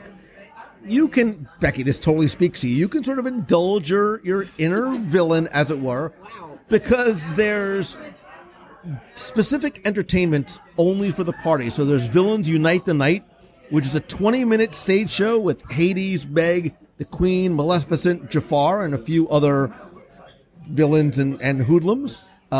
Maleficent, the fire-breathing dragon that you see in the daytime parade, comes out at night. That would be cool. She's worth the price of admission, like she is. There's a DJ and sort of this high energy dance party that's going on in the hub on sort of the castle stage. There's special themed merchandise, a lot of villain themed food items and beverage offerings that you can only get during, and I don't remember the name of the noodles that were in, there was a cold noodle dish that was in Tomorrowland. We got one with my family to share. 4 noodle dishes later, we were still sitting in Tomorrowland eating them. Plus, again, there's 25 attractions that are open. There's also a few villain-themed overlays at places like Pirates and Space Mountain. And again, all this happens after the park closes. You can go in dressed as your favorite villain, as it were. So it really becomes almost a little bit more of a party-type atmosphere. This place, again, takes place from 9 to midnight. But again, you can get in as early as 7. Tickets are $145 in advance. Obviously, there's annual pass holder and Disney Vacation Club discounts, which I think make it $115 per person. And I think they start, I think February 7th is the first. And then there's a few dates where it's from 10 to 1. So it really becomes a very, very much after-hours event. Which is great. Again, another brilliant idea because the park hours aren't extended at that point, so they can take advantage of having those events when you've got the hard ticket items. But again, choose one of your days. You don't have to have a park hopper that day. And there's the value where you can go and experience something that's very unique. You're not going to see that in the daytime at the park. Those unique food items, the unique entertainment, the unique characters you're going to see. I think that is a good value for the money. You know what? I just thought of something else. If you really want to take the experience and plus it even more, look, how many times have you walked by, and by you, I mean, I'm talking about myself. Have you walked by the Bibbidi Bobbidi Boutique or the Pirates League, and they're like, yeah, man, like, hook me up. I don't want to dress like a princess. Not that there's anything wrong with that, but you want to sort of, look, you know, we're all kids at heart, right? That's why we love Disney. Did you know that you actually could get your own one-of-a-kind, unique, Disney-inspired character look at Character Couture? So before you go to the Disney Villains event, you sort of get yourself glammed up Disney style. You can get your hair done. You can get your makeup done based on one of your favorite Disney characters or themes. I had a chance to talk to some of the individuals. I'm like, wait a minute. You're telling me I can sit in this chair and you can hook me up like, I don't know, Spider-Man? And they're like, bring it. And I'm like, oh, it's going to be brought. I am going to do this one day. So if you want to be a hero, a villain, a princess, a galactic hero, whatever it might be, they sort of, the artists, because that's what they are, really work their magic. I've seen some really, really creative designs on the faces of adults who become little kids again.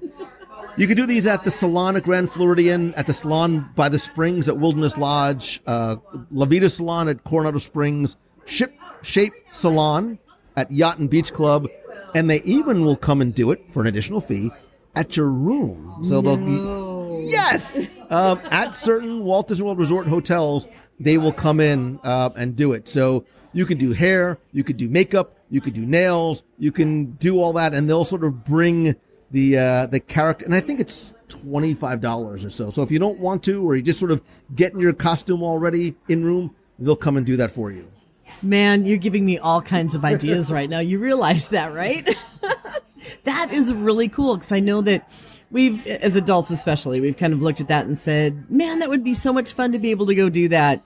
I'm so glad that they're bringing or have brought an option to partake, because it sounds like a ton of fun, and especially if you're going to do it as a family, I think that would be a really neat thing for mom and dad to do as well as the kids. So again, another great option to have a little fun and be a kid again. And look, when I say Disney characters, like, I mean everything that's under the Disney umbrella. So if you want to be a villain, if you want to be Maleficent or the Queen of Hearts or Scar, you can. You want to be inspired by Mickey or Minnie or the Fab Five, that's cool. maybe a Star Wars character, maybe Ahsoka Tano or Princess Leia or Rey or Darth Maul is your jam. They can do that too. So you don't necessarily need to be a kid again to be a kid again. And that's perfect. I have some ideas about when we should probably do something like this.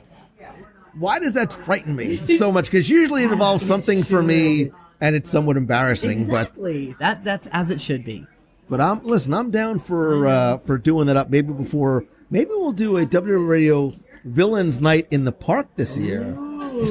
Somebody write that down. Wait a minute. I sort of like that idea. That could be fun. That could be a lot of fun, especially considering, again, because the park is not crowded, because there's these add-on experiences, like you'll never see that Villains Party any other time. You're not going to see Maleficent breathe fire at night any other time. And I'm telling you, the pictures that you get are super cool. I bet. I think that's something that we should add to the list. It's after today, it's been a very, very long list. Yeah. All right. So what is next for you? Oh man, I was so concentrating on how much fun that would be to get you to dress up as something. And I did have that on my list. You're like ticking off a whole bunch of stuff that I've got going. You know, I'm gonna take something general, really general for a moment, and just say one thing that Disney World has really picked up on this last couple of years, especially, is unique food. Instagrammable food, cute food, things that are only available in certain locations. Disneyland kind of picked it up there for a while, and now I'm really happy to see this kind of coming here too.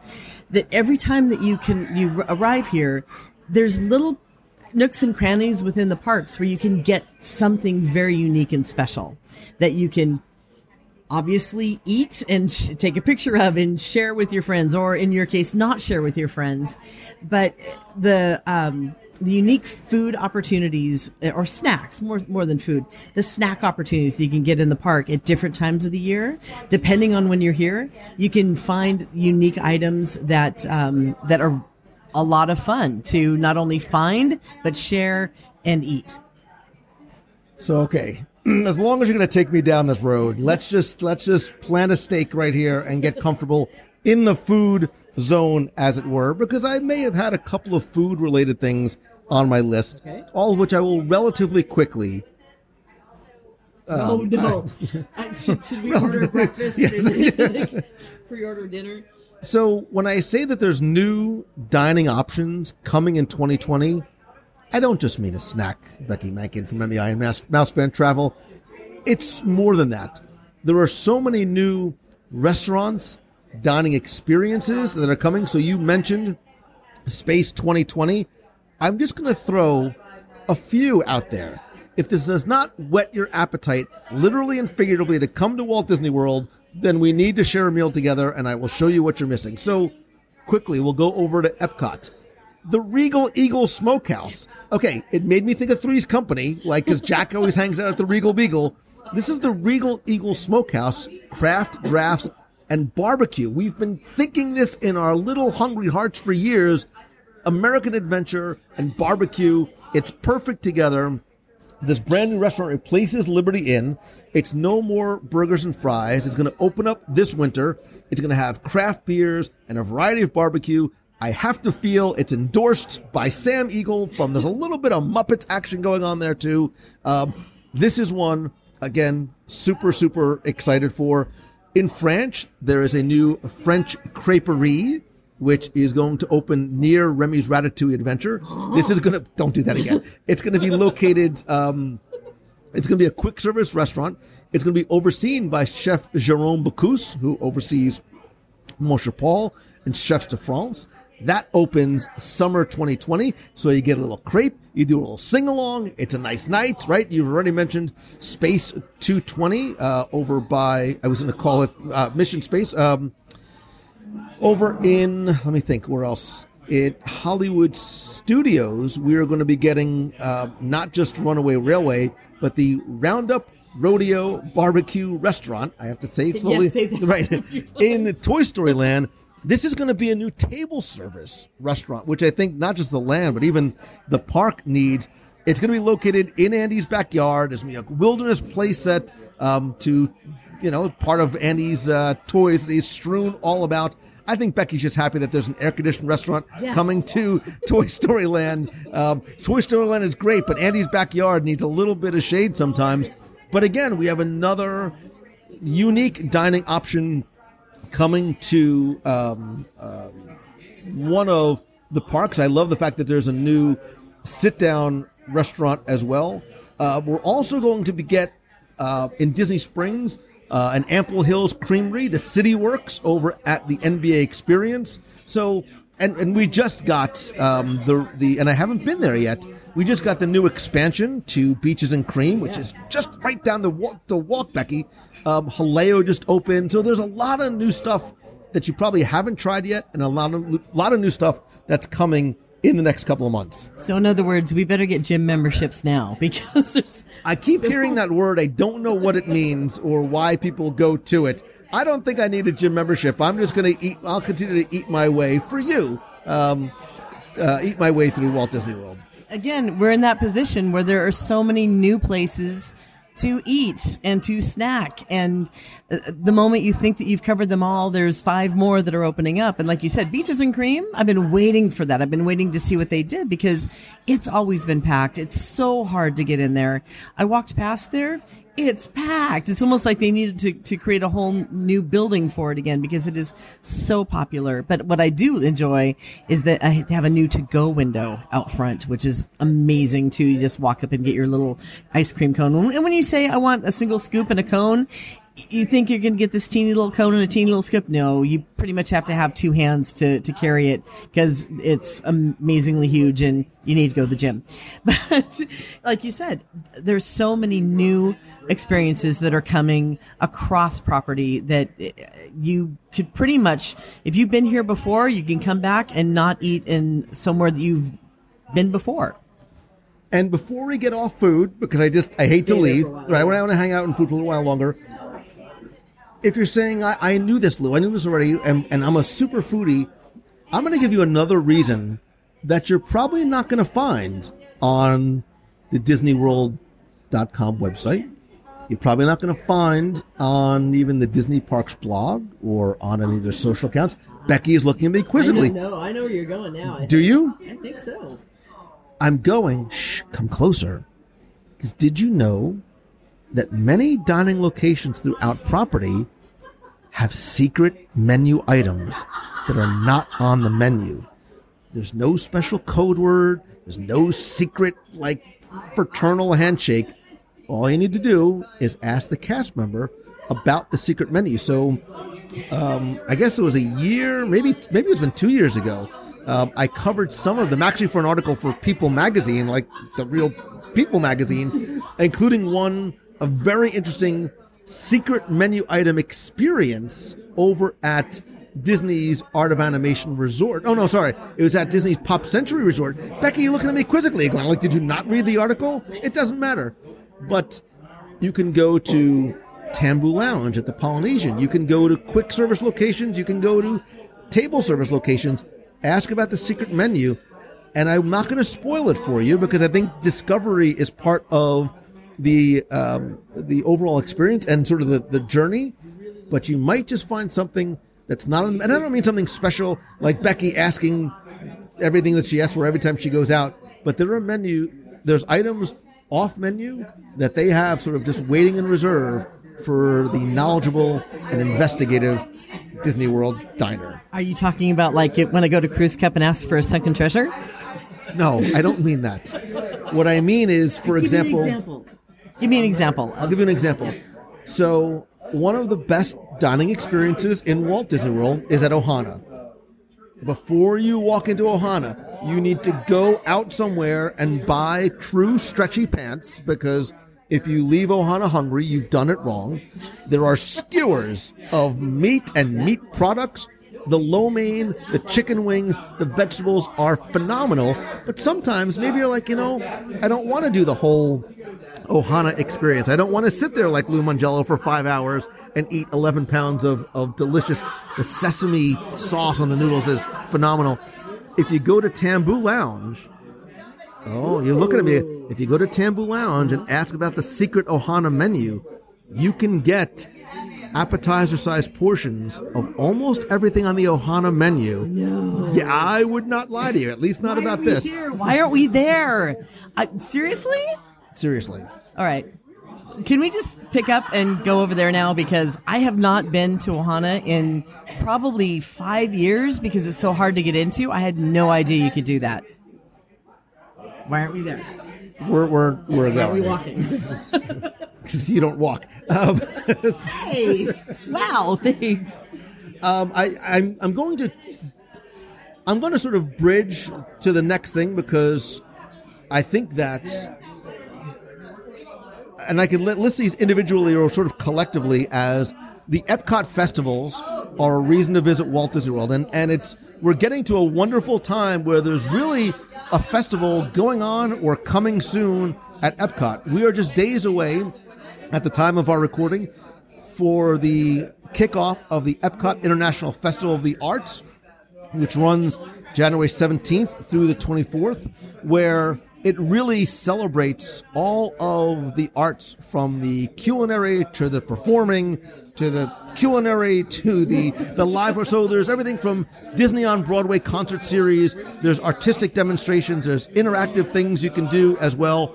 And yes, there are marketplace kiosks with unique food items that you can only get through there. Obviously, after that, it's Flower and Garden Festival, the Food and Wine Festival, holidays around the world is quickly becoming something I really, really enjoy with all the Epcot storytellers.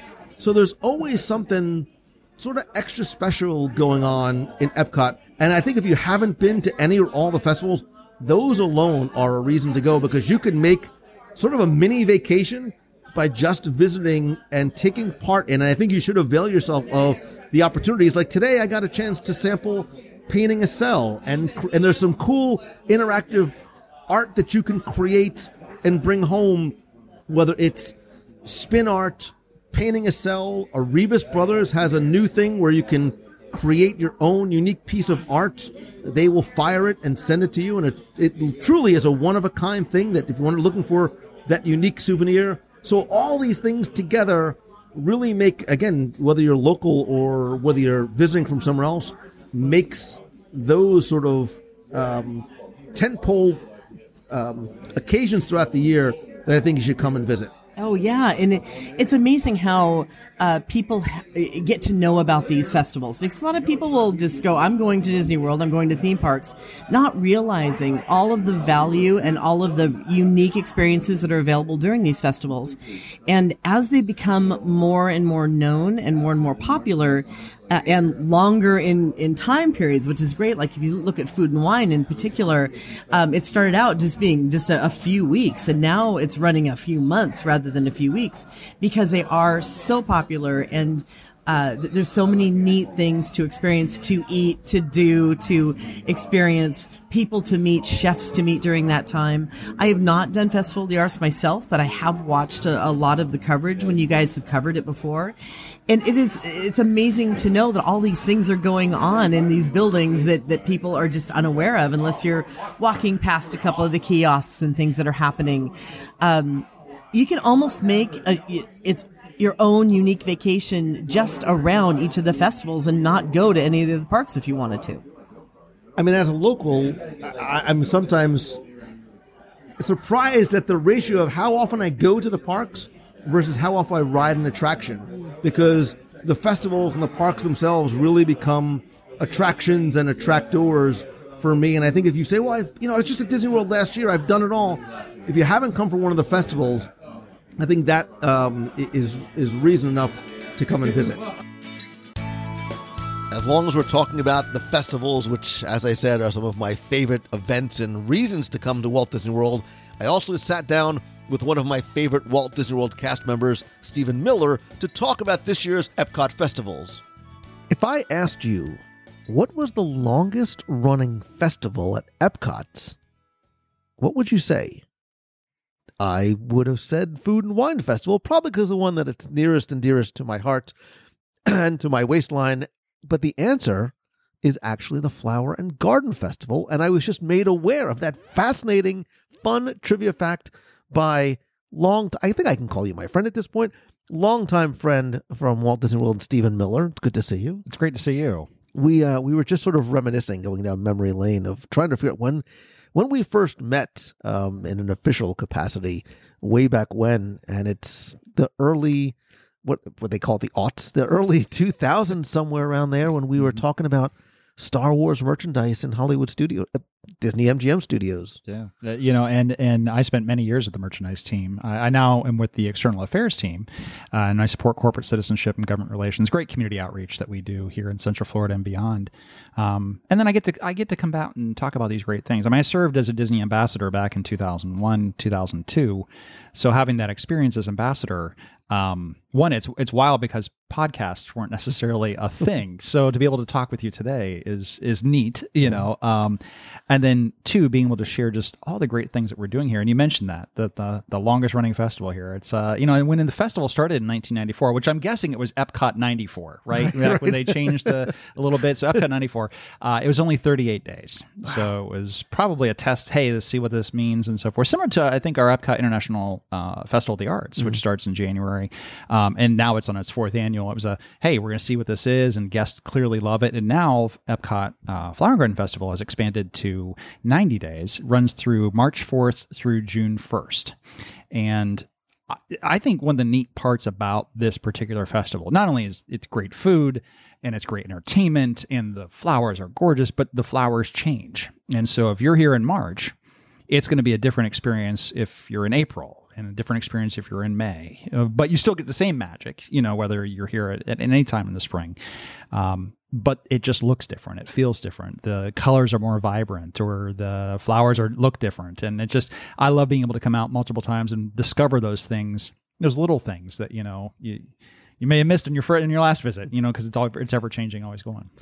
And I'm not saying this because you're sitting here, but over time, Flower and Garden, I really think, has become not just mine, but my family's favorite of all the festivals, because I think it's that perfect convergence of I'm sure I'm going to start with the food, but the fact that it is sort of a mini food and wine festival, some of the merchandise that's available, some of the activities that are available for the entire family. I will tell you that my daughter consistently asks, I was just having a conversation with somebody about how often we go to the parks. During Flower and Garden Festival, all my daughter wants to do is go to the butterfly garden. She's like the butterfly whisperer. I don't know how she does it. But there's something for everybody to do. And I think there's just the right mix of those kitchen marketplaces and food and activities and the music and stuff at night. Well, they're always trying something new, and I think that's the thing. It's been a mix, trying different stuff. I mean, I remember the Flower Power concert series has evolved into the Garden Rocks concert series because it's a mix of music. It's a variety of different artists that are performing. This year we have Don McLean will be joining us, American Pie fame, Peebo Bryson, which of course you recognize from many a Disney song, some of the most classics. Other returning artists, Rick Springfield, Survivor, the Pointer Sisters, things like that. That are coming back.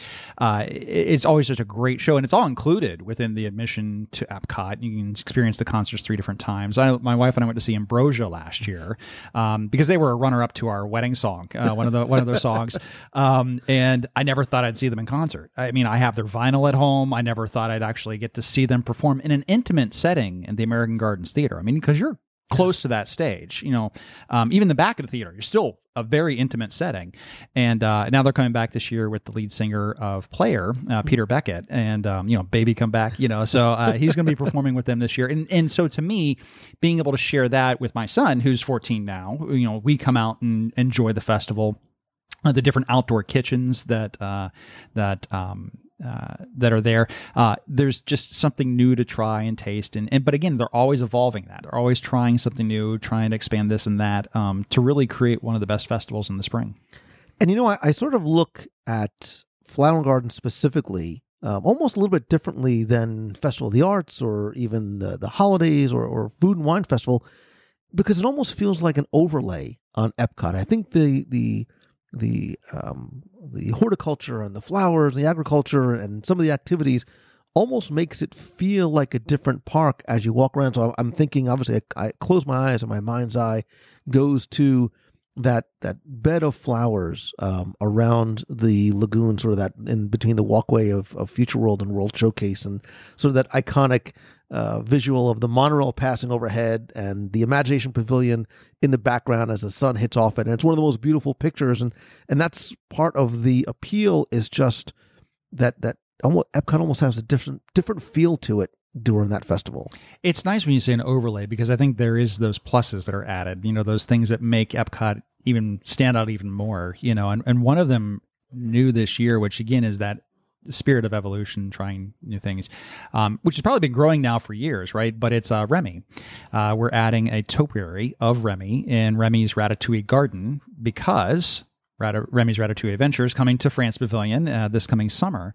But Remy will be a new topiary unveiled as a new topiary character, and he's going to be surrounded by the ingredients that make up Ratatouille itself, the onion and zucchini and eggplant, all that stuff. But, having that, again, is going to be just a nice addition to an already exciting summer ahead. But you're right. I think there's something beautiful. As an amateur photographer, I love coming out here and taking pictures. I mean, there's so many. You mentioned the butterfly garden. I've gotten some great photos of butterflies up close, like super close butterfly pictures in that garden, which, again, they're real. They fly around. But they're like Disney butterflies. Like they stop and pose for you. But it is, I mean, that's a neat thing to see. There's a whole outdoor kitchen about honeybees, and you can not only see how honeybees obviously help produce the food we consume, but then you can also try some of their sweet treats, the fruits of their labor, if you will, at the outdoor kitchen. So there's a Florida Fresh one that's, I think, always been great over the years, a citrus themed outdoor kitchen. And the fact that, it's in our backyard, I mean, Epcot, you mentioned come out to the parks. That is something that, I think over the years I have done as well. Because there's beautiful days like today where we're here at Disney's Riviera Resort and we're looking out, there's blue skies, and you have that same thing, and it's just a great place to just walk around. I mean, I love going out on the weekends because you run into people, you see people, it's like kind of our community spot. We all hang out together and experience something that is an extra special event. And you hit on the head. As a local, I talk about the Disney parks become our community parks. It's where we go to sort of spend time with friends, and you can. I was having a conversation earlier today about, how often I ride attractions. I said, oftentimes I'll go, especially to a place like Epcot, and Epcot is the attraction. I don't stand in a queue to ride a ride. It's just wandering around and taking in all the pavilions. And one of the things I like about Flower and Garden is kids understand there's so many wonderful, and I think it sort of harkens back to old Epcot, right? There's so many learning opportunities, not just for kids, but for adults as well. Oh, I think that's the thing that I hit on, growing up with Epcot Center when it, opened in July. I was here in July of 1983, opened in October 82. That was just something that made such an impression on me, and there's like little nooks and crannies, the galleries, you can go into the different art galleries, and see some, just a nice addition to, I think one of my favorite art galleries is the American Adventure. And just some of those paintings that are in there are just spectacular. I always love Bob McCall's painting of space and so forth. That was my, it was my dream to be an astronaut, right? But to have that, and then just the fact that there is scavenger hunts and there's activities that families can do together and experience that. Yeah, I agree. I think that's what makes, I think about the mission of Epcot and bringing the world together and having a sense of community and a place and so forth. That really, I think this festival really hits on that very well. Yeah, I mean, and it's everything that all these different opportunities, like you said, are included. It doesn't cost anything more to go and learn how to create a sustainable garden in your, urban. You have a balcony in a city. You can create a little garden there, or you can do things at home. And I have found that my kids are the ones who are pausing to go, can we go over, and check this out and see? And I tell people this all the time. As you're wandering the promenade and World Showcase, it's not just about, despite what you hear from me to the contrary, it's not just about stopping at the kitchens to try some of the food, but I think each one is a learning opportunity. Look, you can go into, I was just thinking about Italy, and as much as I love going to the Gusto and sitting there in the evening, if you walk through some of the shops and go into the back, there's Giorgio, the Venetian mask artist is there. whether you purchase a mask or not, you can sit there and chat with them all about the legacy and the history of how these masks came to be, to get a greater appreciation, not just of the pavilion, but of the countries themselves. I think it brings the world a lot closer, and we're all connected with technology these days. Very easy. I mean, in fact, you're listening to this right now, probably on a device, very much the same way. And but having that interaction with the cultural representatives, I worked as an attraction manager at Epcot for some of 2003. It was post my Walt Disney World ambassadorship.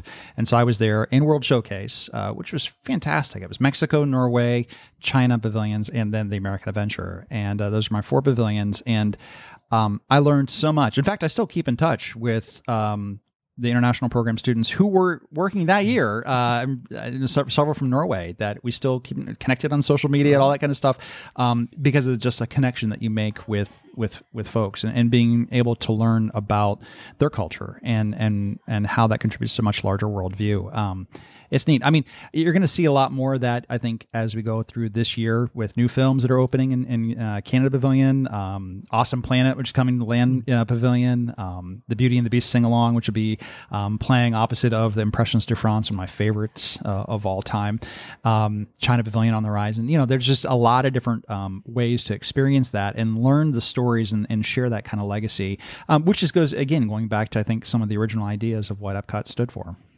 I think the festivals, especially things like Flower and Garden, just afford you to experience your day in the park in the way that's best for you, right? So if you want to just eat your way through the pavilions, chances are I'll be right in front of or right behind you. If you want to go, again, photography. Look, you mentioned the topiaries. The topiaries are literal works of art. It makes me think back to coming here in the 70s and what the topiaries looked like back then. Over by a contemporary. Right. Yeah, right, they had. I remember seeing them out there, and they have really just done the horticulture team. I am impressed each year how they're raising the bar and just really making it even better. A question for you. So when you go to World Showcase, you're at the entrance of World Showcase. Which way do you go first? It depends on where I'm going to eat. Honestly, Stephen, that's the answer. I'm normally a clockwise guy. Okay. I think I just sort of go clockwise. My problem is my favorite pavilion is Japan, and it's way on the other side. So it's really the shortest distance between 2 points. I found either way. You know, it's like it probably depends on the day, but either way, it's like I find something new to enjoy every single time I go there. My wife has favorites, and I have favorites. I love Japan too. That's such a great pavilion. But I love like the back streets in Morocco Pavilion. There's just you really immerse. I wrote a series of articles in 2016 for Disney Parks blog, and I got to go out before the park opened and photograph a lot of the areas and so forth. And it was just neat to see the pavilions and such history that comes along with that. Clearly an exciting future for Epcot, and that Epcot Experience Center is just super cool. I mean, can't wait for the future and what it holds. But this festival gives you really just a great chance to experience it now, to enjoy it now, and especially in the beautiful Florida sunshine that we have here in the spring. Yeah, and if you've been to the festival before and say, you know what, we don't need to go this year, we've done the festival, it's new every time, and not just new in terms of the musical acts and new in terms of the food and new in terms of the merchandise and some of the different, again, educational opportunities and seminars and things like that you can go to. But the festival always has something new and different. And I love the fact that I think this festival, probably even more than any of them, is one that the entire family at any age, kids and adults can enjoy together. I can't agree more. I remember bringing my kids here. Now they're all grown up, and I mean, we ran around World Showcase, my daughter when she was much younger, now she's much older, it happens fast. It does. And in like a blink of an eye. But I think that to me, as a cast member, I feel like I pass the time with the festivals, like I know, okay, well, it's springtime because it's or it's in the beginning of the new year because the Epcot International Festival of the Arts is back, or we look at that. But I have found that these teams that are out there putting these things together, so many are dedicated to that idea of how do we make the guest experience the most magical thing you can possibly have when you come to visit us. And I love seeing what they come up with. I love seeing what's next. I love getting out and experiencing the magic for myself at Epcot. Even being here after 21 years, I still feel that. Look, the idea of cast members trying to figure out how they can make guest experience better is what I like to call the Stephen Miller philosophy, because as long as I've known you, and I'm not just saying I like you and I admire you for so you've always been so incredibly kind to me, but you are one of the most dedicated, passionate cast members with a smile on his face all the time.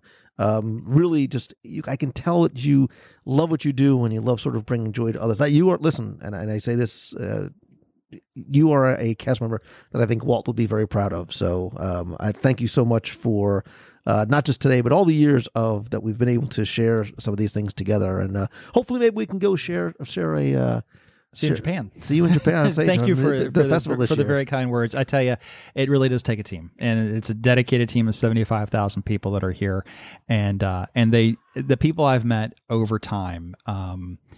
The stories they share, the passion that they have, I think it's why I continue to work here each and every day. Why I come to work and excited to be here, because it is a very special place, and I look forward to seeing folks this coming spring. I know I'll be out at the at the Flower and Garden Festival myself, because I truly do love it. I love getting out and just getting some fresh air, walk around that 1.3 mile loop, around World Showcase, get in my steps, and but have a really great time doing it. Absolutely. And the dates the festival runs again this year? We're going to go to March 4th through June 1st. Check out freshepcot.com. That's the main website for all details about the Epcot International Flower and Garden Festival.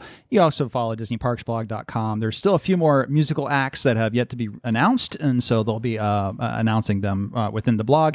And then again, freshepcot.com is where you can find out all the details, tickets, tours, you name it, that are all there. Yeah, and chances are you'll see me there, because again, it's my favorite festival, and I'll probably be there for Rick Springfield. It's ladies' night when I go out. It's me and all the ladies go, and we enjoy Rick Springfield, and one of these days I hope to get a rose, but... Don't talk to strangers, though. No, it's a great show. I remember photographing... Davy Jones years ago, and Dave was singing. I mean, just seeing, and again, some really great shots, because they're right there. Yeah. I mean, Ambrosia, we had like third row seats last year, and just getting pictures of the band. I mean, all right there. Over the years, I've seen, in the fall, Christopher Cross and Big Bad Voodoo Daddy and a whole host. But having that those legendary performers like right in your backyard, and having this concerts, which is all included, I can't say enough about it. I absolutely love it. It rocks, actually. Literally. As they say. Awesome. Stephen Miller, thank you so very much, man. I'll see you at the festival. See you. Thanks. All right, so what's next on your list? I think we probably hit and passed by 20. That's okay. Anything else on your list? Yeah, there's one that I'm going to steal your thunder, maybe, because for me, what might be one, if not the top in there, is coming and experiencing Rise of the Resistance. I still can't really wrap my brain around what I experienced on that attraction. It is still, to me, one of the best attractions in terms of storytelling, in terms of taking different technologies and mashing it together for an experience that you control. It's not like, and we've talked about this before, but it's not Disney or the Imagineers telling me where to look. You are in control of your own story in a lot of the aspects of that adventure. And I know that it is so incredibly popular. It is, right now, getting on one of the boarding groups if you have to get there kind of early to do it, but it's so worth it. And as the year progresses, I think instead of it becoming less difficult, it's going to be more popular, and more people are going to want to see it and experience it as the word gets out. I think that is one of the main focus reasons to come here in 2020.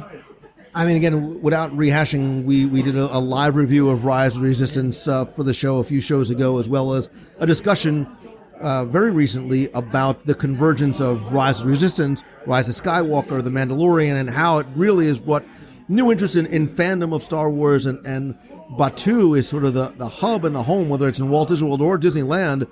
I actually was talking with somebody the other day who said that he, like me, had this newfound friendship almost with his son and his brother over this sort of rejuvenated love of Star Wars, and they spent 10 hours in Batuu.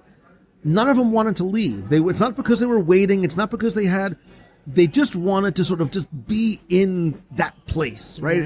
Think about the thing that you love so much, whether it's the ability to sort of walk through that portal and be transported somewhere else, and whether it's interacting with a Star Wars character as they're walking by and sort of helping sort of be part of that adventure, or piloting the Falcon, or going to Oga's Cantina, or encountering the First Order, you can. The Disney World, we talk, as a lot of us as locals, sort of becomes our park. You can sort of niche down almost, as it were, and live that if Star Wars is your jam, and that's how you want to live it. So Galaxy's Edge was absolutely very, very high on the top of my list, and Galaxy's Edge is not 2 attractions.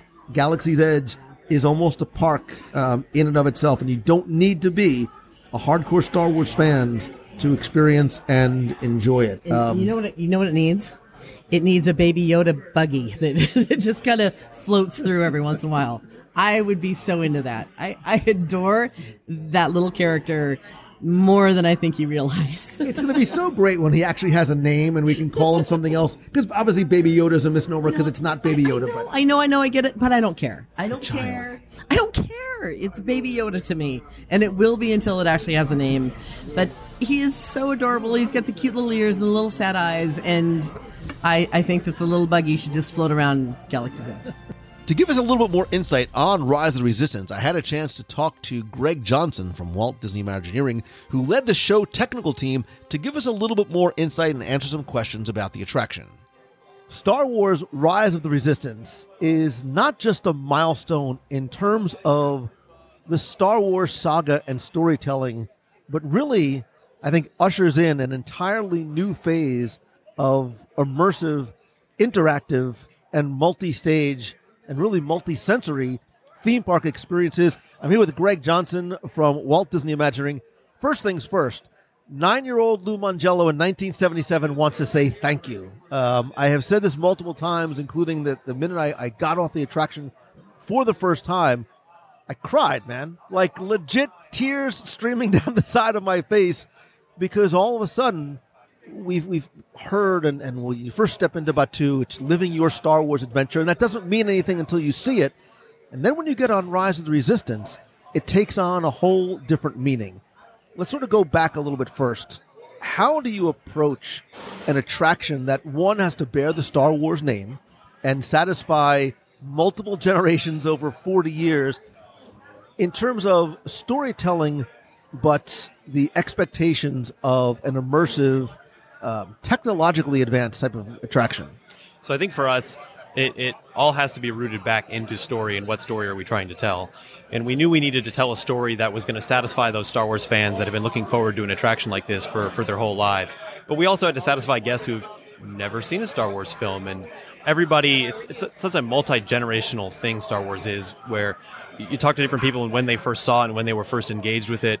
And one of the things we were really striving for is that you're big Star Wars fans, you're big Disney fans. Some of the most passionate fans in the world would love it. But we also wanted people that had maybe never seen a Star Wars film to experience the land and the attraction, and maybe immediately go home and want to, see all the movies and become big Star Wars fans like we've all been for such a long time. Because that's a very difficult line to sort of balance, is satisfying the hardcore fans that know and are looking for every detail, every story element, every little Easter egg. And then the guest that is coming in here maybe for the first time and does not have such a deep and emotional connection. And I have to imagine that's got to be a difficult challenge. Yeah, definitely. I think, again, we root it in the story first, and what's the story we want to tell. So a story that again, the big fans will love, but the first-timers will also understand what's happening around them. And then once we've kind of started to get that narrative together of what story do we want our guests to experience, not just watch, right? Because as you mentioned earlier, this is not a passive experience. You are right in the middle of it. Then we start to look at the technology side, the ride system side, and what pieces are we going to bring together to this puzzle to tell that story that we've been looking to engage our guests in. So again, it's all rooted in superior storytelling, and after I got all over my sense of awe the first time I came off and thought about it, it really is sort of a 3-act play, and it's not just a stage experience, but in terms of the story that's being told, you talk about the technical elements. And I think the general consensus when you are riding the attraction and when you come off, there's this wide-eyed, awestruck, open-mouth silence. Like there's a silence that happens after because people are trying to process what just happened. And I think it's not just because of story, but some of the technology in there is stuff that we've never seen or felt before. Yeah, I think when you look at first for this one, right off the top of my head, it's our latest and greatest generation of audio animatronics, right? So the A1000 series is very prevalent throughout Galaxy's Edge and definitely in Star Wars Rise of the Resistance. And you could go down a list of the number of amazing technologies we've brought together. I mean, certainly the ride systems are one of the main stars of the show, right? For those that have experienced it, you certainly know what I'm talking about. Not just one, not just two, not just three, but multiple ride systems all combined together to provide this seamless experience. And so we take that story that we wanted to tell, we start to bring in all of the technological elements of how we're going to tell it. And the team that worked so hard for the last, 4 or 5 plus years to tie it together in such a cohesive way that hopefully the guests aren't thinking about the technology of the story. Hopefully they're getting off just like the way you're describing and just mouths are open going, what? and I can tell you there were definitely... Even now, right? Even now, we've been open for a few weeks, but certainly opening week, there were a few of us hiding around, by the exit, kind of peeking over the walls, watching people's reactions, and I noticed the same thing you did, right? There were stages to people's, reactions as they got off of Rise of the Resistance. The first one was what was that? And then just sort of the joy starts to come over them. So it's very, very fun to see. But even as you go through, and we'll talk about the ride system itself in a minute, but the laser blasts hitting the walls, the effect with Kylo, and I don't want to give too much away, but you have this true 4D type experience. It makes you forget that you're inside of a show building somewhere. Yeah, without again spoiling too much, the technology we use, especially on the show side, to tell that story of explosions and laser blasts is very layered. There's no one simple little thing that we're doing for when a stormtrooper fires their blaster. There's no one special effect. There's multiple special effects all occurring within milliseconds of each other to really make you believe that laser bolt flew through the air, impacted that item over there, and now it's damaged. And I think, again, I keep going back to story, and it's when you have that much together, if you don't root it back in the story and you don't make it as cohesive as we have, it can just kind of be a crazy mess of things going on around you. But we've carefully conducted an orchestra here as you're going through really every part of it, to where every one of those, from every little tiny blinking light to every advanced A1000 figure, they all serve a role in this big orchestra, and we've conducted them in such a way that it really gives you this awesome cohesive experience as you're flying around that Star Destroyer looking for those escape pods. And it obviously increases the re-rideability factor, because the first time you go in, you're just awestruck. And then you go back time and time again, and you're trying to pick up some of those little subtle details. So, for example, as you come to sort of the climax of the attraction and the final time you see Kylo Ren and you have that 4D thing, again, I was giddy. I didn't notice out of the corner of my eye the TIE fighter that was coming in to impact the Star Destroyer. And I'm like, oh, it makes so much sense. And I love being able to sort of pay that forward and be like, don't just watch Kylo, watch what's happening out there. Yeah, I think even for us, I worked on the attraction for years and years and years, and we saw it from, hand sketches to 3D models to previs renderings, and even the first times that we were riding through, it was really something special to see those things come together and see how you notice those details, or some details, even though they're awesome, it takes a few rides to really take it all in and understand everything that's going on around you. But even for the project team, it was exciting. I can tell you the first time we really integrated it and wrote it, I mean, we all came off and we were like, wow, we've done something crazy here. This thing's amazing. I have 2 words for you. Kylo's lightsaber. If you've ridden the attraction or seen some of the promo, that's still the one that everybody comes off going, how did they do that? And I'm almost like, I don't even want to know, because I'm just enjoying the fact that I get to see that. Again, that was one of those things where we were like, we've got these iconic Star Wars things like lightsabers. how do we make that a real thing in the real world, right? And people have asked me what were the biggest challenges of this creating this attraction, and things like that, things like the hangar bay, there's these things that Star Wars fans know what they look like from the films, and now we're going to present them in front of you in real life, and we had to get that right. And even Kylo's saber, the way you see it more than once, and the way we pull it off is different between the different times you see it. But hopefully, again, guests, we know we've got our fans, right, and they're watching, trying to figure it out. But hopefully, those guests come through the first time are just like, oh, that's a lightsaber stabbing through the ceiling coming after us, and they're just blown away by it. Yeah, and I have friends, and I've been fortunate to ride it a few times, and we know what's coming, and we stare at it, and then we still can't figure it out. And I think that's some of the beauty. It adds to some of the awe and excitement. You mentioned the hangar bay, and I still remember the first time I walked in. It was silent. I was with maybe 10 people total. And something I never saw before was people walk into the room and usually are excited, and it was just, and I'm not trying to minimize it. It's relatively simple. There's not a lot happening. You're just taking in that place and that moment, and you can see it on screen watching the movies over and over again. But until you step foot in there, I said the same thing. I said, I don't know how they did it. This room is just cavernous, and I feel like that's not a screen in front of me, but I'm looking out into the void of space. I think it's one of those moments. It was one of those, only Disney can do it moments where we devoted so much space of our attraction to that one wow moment, and for good reason. You've seen it in the film so many times, and when those doors open, you step out into it. It had to be that impressive. It had to be to the point where people just, to your point, went quiet because they're trying to process what they're looking at, what they're seeing, and when you look at that one, even from a technical side. There's some really cool advanced stuff we're going in there, but in some places, for some ways, it's its simplicity that's so cool about it, right? It's just this massive space that our scenic team matched perfectly to the films, right? All those iconic Star Wars pill lights that are all around you. Because it has to be, right? It has to be perfect. It has to be perfect. There's that massive TIE fighter, up on the side as you which you pretty much walk under, but. In some ways, it's its size and its simplicity that are just so awesome, right? The thing about the attraction that I love too is I mentioned it being sort of a 3-act play. It's really multiple attractions in one. I think the attraction begins and ends not when you enter and exit the queue. I think it begins in Batuu and it ends in Batuu, and we'll just touch on it quickly in a second. But going from the walkthrough, the first look. Even the transport vessel, there is this, this incredible animatronics figures inside. What's happening on screen?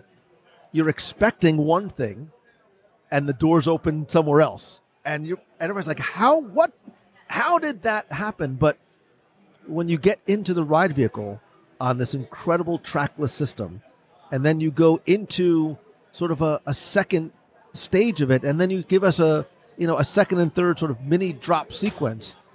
It's phenomenal in how you're able to combine multiple technologies, multiple ride experiences into a single attraction. Yeah, if you look back at a lot of the announcements over D23 over the years and kind of what we as the Imagineers were charged to do, we were charged to do something ambitious. And I think all those examples you just gave are kind of leads up to what we undertook from an ambition standpoint to do it. We knew that no one little simple thing was going to be enough, that we had to combine all these different things to really give you this wow experience. And even now, even after being involved with it for years and even riding it so many times during integration times, even I'm still awestruck by the attraction. It really is such an amazing experience, and getting to experience it with my family and friends and has been some of the most special moments over the last few weeks, even for me. I've been very fortunate to visit Disney parks around the world other than Paris. And for a long time, I thought that Pirates in Shanghai was the cream of the crop. And then I go to, then I ride Tron, and then I ride Flight of Passage, and I cry on Flight. I cry at everything, right? And then I ride this, and as much as I'm taking in the moment of what's happening here, I'm already thinking about what's to come. Like, if this is where we are now, I can only imagine what's to come in the future. So I hate to sort of jump ahead and jump parks, but I'm a huge Spider-Man guy, right? And so I'm thinking Avengers Campus, like, oh my, like if I'm living my Star Wars adventure now, I'll be able to live my Spider-Man adventure and all the things that's to come. And I think and it makes it such an exciting time for, again, the hardcore Star Wars Disney fan, as well as even the first-time visitor, because there's really something across the entire spectrum for everybody. Yeah, it's so important to us is that everybody, the whole family, can come and enjoy these experiences. And like I said earlier, I really hope that somewhere there is some kid in their family that they got off the attraction and they went home that night and they said, Dad, can we watch some of these movies? And, the father got to, turn on A New Hope for the first time for them or anything from the new trilogy. And I think that would be really special for me, knowing that this iconic story that is Star Wars, that we were able to create a piece of it, and to be part of that is something just really special. Well, and I think that's what happened, and I think this is sort of the perfect timing and the perfect intersection of Rise of the Resistance, Rise of Skywalker, and The Mandalorian has created this Death Star-like explosion of fandom for those of us who've been fans for 40 years. I was able to experience it with my son. He did. He walked out and said, I need to go build a lightsaber. I need to go build a droid. I need to go ride it again. I need to go and do all these things. And it's a testament to not just the technology, but the storytelling. So, Greg, to you and your team and everybody who had a hand in this, little 9-year-old Lou Mangello says thank you. Awesome. Glad to hear it. Favorite moment in the attraction? I think for me, there's a sequence of events when Kylo's coming after you. And I can't pick one moment, but I think it's that sequence of moments of when he discovers you've escaped and is coming after you, that bang bang bang is probably mine, and that leads up to this iconic moment where you're on the gun deck, right, and those huge turbo cannons are firing out into space, and just that sequence right there, every time I ride it, just gives me goosebumps. So you've obviously seen Rise of Skywalker, right? Okay, this is a spoiler section. You've obviously seen Rise of Skywalker. After I've ridden the attraction, after seeing the movie, and you can confirm or deny or just give me a subtle wink, as I was in the detention block, and that amazing effect of it being opened up, did General Hux help us escape? I can't weigh in on that specifically, but what I can say is we've been involved in this whole land of Star Wars Galaxy's Edge for so many years now, and seeing how things from the land are starting to permeate into the films and into the comics and has been super, super, super cool. And some of it, totally candidly, some of it we on the project team, at least at my level, didn't know it was going to happen. So I'm a Star Wars fan too, right? So sitting in the Han Solo movie and hearing character names that the land hadn't opened yet, right? But hearing names of characters from our land in the movie and kind of feeling that getting woven together was just so awesome. So awesome. So it's a great time to be a Star Wars fan. Greg, thanks again. Yes, thank you so much. I was thinking about food, and I completely forgot. When I was talking about Mickey and Minnie's Runaway Railway, I actually meant to piggyback on that, because there's something else. We talked about how we couldn't believe there wasn't a single Mickey Mouse attraction. I think because we're talking about so many sometimes high-level, big-name, quote-unquote, big-ticket things, we forget about some of the other things that are coming. Did you know that there's a new Mickey Shorts theater that's coming to Disney's Hollywood Studios? I did not. See, I was waiting for you to go, of course I did, and be like shaking your head like, Lou, I have no idea what we're talking about. So, coming this March over at Disney's Hollywood Studios, all we've seen is a little bit of concept art of this theater that really kind of evokes the same type of look and feel of Runaway Railway and the Disney Channel cartoon series. So you're going to see another new original short in that same style, in that location. Plus, there's also going to be some special photo opportunities there as well. So if you're a Mickey Mouse fan, this is 2020 is like your year, man. You've got the theater, you've got the Runaway Railway. So I think we're going to see some additional new. Look, if you've been to the Riviera, like they have new costumes, like you see Mickey and Minnie in. There's a football game going on nearby, by the way. I mean, not a football game. They're watching a football game nearby, or they're really excited about the Mickey and Minnie theater. You never know.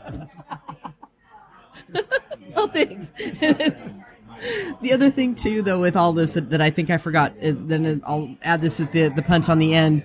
With all of the new attractions and the new things that are coming, new merchandise is also coming as well. So if you are a fan of picking up pins and T-shirts and phone cases and everything else that comes along with the new attractions and the new lands and the new resorts, there are a ton of merchandise opportunities, and a lot of this art is amazing. I love what they've done with the stylizing of several of the things they've come up with for the new attractions and the new resorts. So there's another opportunity for things to buy in 2020. So, adding to the list of things you can't believe come out of Lou Mongello's mouth, I'm going to preface this with a qualifier. I have said forever, this, I'm pointing to myself, this, Lou Mongello, this is not the body of a runner. This is not the body of an athlete. So, to hear me say that Run Disney really affords you not one, not two, not three, but 4 reasons to visit Walt Disney World in 2020, I'm not kidding. We are literally hours on the heels of Walt Disney World Marathon Weekend, where since I ran my first and only half marathon in 2008, a WDW Radio running team was born and has grown because of the people in this community that have to now swelled to, I believe our numbers around 680 people, literally from around the world, of every skill and experience level, who walk, run, wog, jog, wheel, cheer, whatever it might be, from 5Ks to dopies and everything in between. They have gone from endurance events for athletes who just happen to be doing it in Disney World to a weekend that I look forward to because it's about more than that, right? It's about the marathon weekend experience. It's about community. It's about fundraising. It's about finding a reason to come together and carb load with extended family and friends. I've seen amazing relationships come because you come together for this thing. I've seen friendships be formed on the course as people help each other out. We have our sort of own little cheer team, and we're out there, and you know, there are long days and early mornings and everything else like that. But when you look at it, they're so much fun. And there's the marathon weekend in January. There's the Princess Half Marathon weekend in February. There's a Star Wars Rival Run. Again, great excuse if you're a Star Wars fan, in April. And then the Wine and Dine Half Marathon this November. So whatever your thing is or the reason that you're looking for, the Run Disney things can be some of those weekends you put on your calendar as a reason to come, to run, to train, to spend a weekend in Walt Disney World. But that, for a lot of people, is sort of what they are basing their vacation time around. Yeah, there's so many runners right now that they're going to come here twice a year because they're going to hit 2 of those really important races for them. There's a lot of people too, and I really enjoy this. And we did it way back when we did the 5Ks. Clearly, you and I are made for cheering. We are not made for running. And we took that on as a thing to do with people who wanted to be motivated to get into better health and better shape. So it's so neat to see the people who take on the challenge. And I know that there's folks out there who really want to try, and they're afraid they're going to get swept. They're afraid they're going to get picked up. But guess what? That part really doesn't matter. It's the fact that you took on the challenge to begin with. And to see these success stories of people who come down for their very first 5K or 10K, or they've done a 10K and now they're going to try a half, it really does bring people together, connect them in a way with themselves and their family and their love for Disney. I think that it is a wonderful way to spend a vacation. If you're, like you said, walking, running, or cheering, or just being there as a support system for someone you love, you can tie in your love for Disney into this experience as well. And if you're saying, oh, you know, I think I'd like to do it, I'm not really a runner, I haven't trained, None of that matters, right? You can walk a 5K. Look, if you walk a 5K when you go to Magic Kingdom, trust me, you can walk a 5K. And if you say, well, I don't want to forget about going to Disney World alone. I don't want to do this race alone. I can tell you, you don't need to do it alone. You've got a friend in me. More importantly, you have a friend in our team. I invite you to come and be part of the WDW Radio running team. Again, you don't have to have any experience. We raise money for Make-A-Wish thanks to you and Becky and Mouse.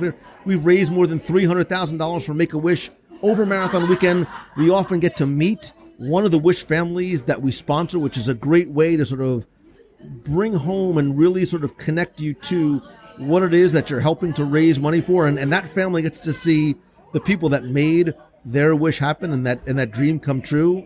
So I invite you, and I promise you, you have friends and coaches and support staff on this team, not just on race weekend, but we have a Facebook group, and it's such an encouraging thing to see. I'm so humbled and grateful just to be a part of being able to watch these friendships form, the look of joy on people's faces as they line up to start and they finish, and a lot of things that we get to do together over the weekend as well as part of this. I don't want to call it community. It really is a family. It really is. And the look on your face when you're being hugged by 100 and some odd sweaty people was great. All for the children. We raised money for the Dream Team Project through Make-A-Wish, and you were such a great sport. And once again, to all the runners who participated, I appreciate you. Thank you for the entertainment. It was a great day, and I got to giggle a lot. It was really hot that day, too. I'm just going to tell you. You guys are sweaty messes. But it was fun, and it was all worth it. All right. So I'm sure we hit more than 20, but there's a couple other things that I wanted to touch on. And one of the things that was announced last year at D23 Expo that really has sort of quietly fallen under the radar. Again, you're looking at me like, where is this guy going? Where is this guy going? Something was announced that we expect to debut in late 2020, which is once again going to help you not only get the most out of your visit, whether you're a first timer or you've been hundreds of times, but help you plan your vacation, plan your day, plan your itinerary. And it's the Genie. It's Disney Genie, which is going to be a new app that is going to be rolled out later on this year that's really going to help you plan your day. So whether you know what you want to do or maybe you don't, you're going to tell the Genie basically what it is that you're going to like to experience, and they're going to evaluate all these different options to present you with what it thinks is going to be your optimal day. And it's flexible, right? You can change it around however you want and add or subtract things, and the Genie is going to optimize your day. It'll give you real-time tips and updates and recommendations for things maybe that it thinks that you will like based on some of your earlier choices. And if you need to make dining reservations, if you need to change something, if you need to go to wherever, it will help you all in this sort of seamless. And we've only seen screenshots of what appears to be a very interesting and intuitive interface. And I think what we've seen with things like the Play Disney Parks app, we've seen in Batu and how there's that overlay there, and what I think is just scratching the surface of making your experience in that land and other places better. Like I used to be upset when I saw people looking down at their phones, and now all of a sudden the phones are devices to help add layers on top of your days in the parks. It used to be, remember when they did in the queue of Soarin', they had those interactive games. They brought it over to Magic Kingdom. They added it to Peter Pan's Flight and some of those walls in The Many Adventures of Winnie the Pooh. Now they're able to do that without having to shut down and build something in an attraction. They build it into something that's in the palm of your hand that you can play alone, you can do with your friends. There's almost sort of a reward system in things like Galaxy's Edge. And now with this Disney Genie, it's going to be very interesting to see how it helps to enhance your day, whether it's mobile food ordering, the online check-in, the Play Disney Parks app. And again, we haven't seen very much, But what we did see, I remember from the presentation from Bob Chapek at Expo, there was a lot of like, this looks like it's really interesting. It will be. I'm curious to see how the algorithms are going to work, how the information that they're going to bring together to enhance the day, or not make it more complicated. To be quite honest, there's a Disney vacation when you're on property can be very complicated. So hopefully they're going to roll out some tools that will help you when you're here, so you don't feel as though you may be missing out if you aren't aware something's going on. And a couple of things that I remember were interesting was, look, I'll use myself, if you're a foodie, for example, it will help you plan your day. If you're a thrill seeker, if you like, it'll help you do it. It also said something like certain features of the Genie will be available through your preferred travel professional, who, by the way, for me, just happens to be MEI and Mouse Fan Travel for your vacation planning needs, owned and operated by Becky Menken.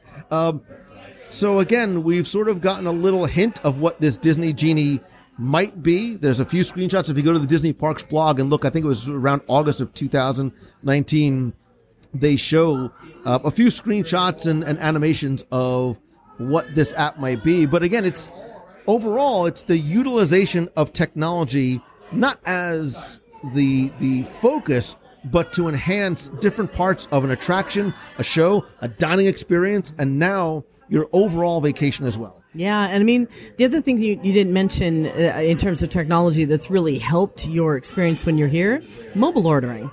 Mobile ordering through your device has really quickened the pace of getting food if you use it. I've stood in line and gone, why didn't I mobile order this? So when they find those tools to take away a little bit of chaos and a little bit of the inconvenience of being here, that's where I think the technology really shines. And hopefully they will find ways within this app to do that as well when you're on property. Yeah, and I think, I'm sure we went way over 20, and I think that there's things that we missed as well, because I think there's more reasons to go. And I think one of the things, I think about when as I was thinking of this list is, look, there's always a reason why you can say, well, you know what, we're not going to go this year because next year this is coming. Oh, let's not go now because this is on its way. I think you need to look at it the opposite way. There are more reasons to go and go back, because if you keep doing that, there's always going to be something that's coming down the pike. Look, I don't think we've heard all the announcements for what's to come, not just in 2020, but in 2021, especially with the anniversary coming in October. I don't want to speculate, but I'll speculate. I think what we are seeing, for example, I think Tomorrowland is starting to show hints of what's to come. Look, and for all we know, the Tron Light Cycle Power Run may open in 2020. We don't know what that day that is going to be. Yeah, and if it does, you're probably going to park yourself there and forget anything else exists. Well, because we rode it in Shanghai, yes, and we know how good that's going to be. And look, I think we see that certain things are, certain venues, like where Stitch's Great Escape used to be, maybe ripe for something new. We've seen that there's a new archway in Tomorrowland. There's a new Jungle Cruise movie that's coming out. So you don't know how things may change going forward.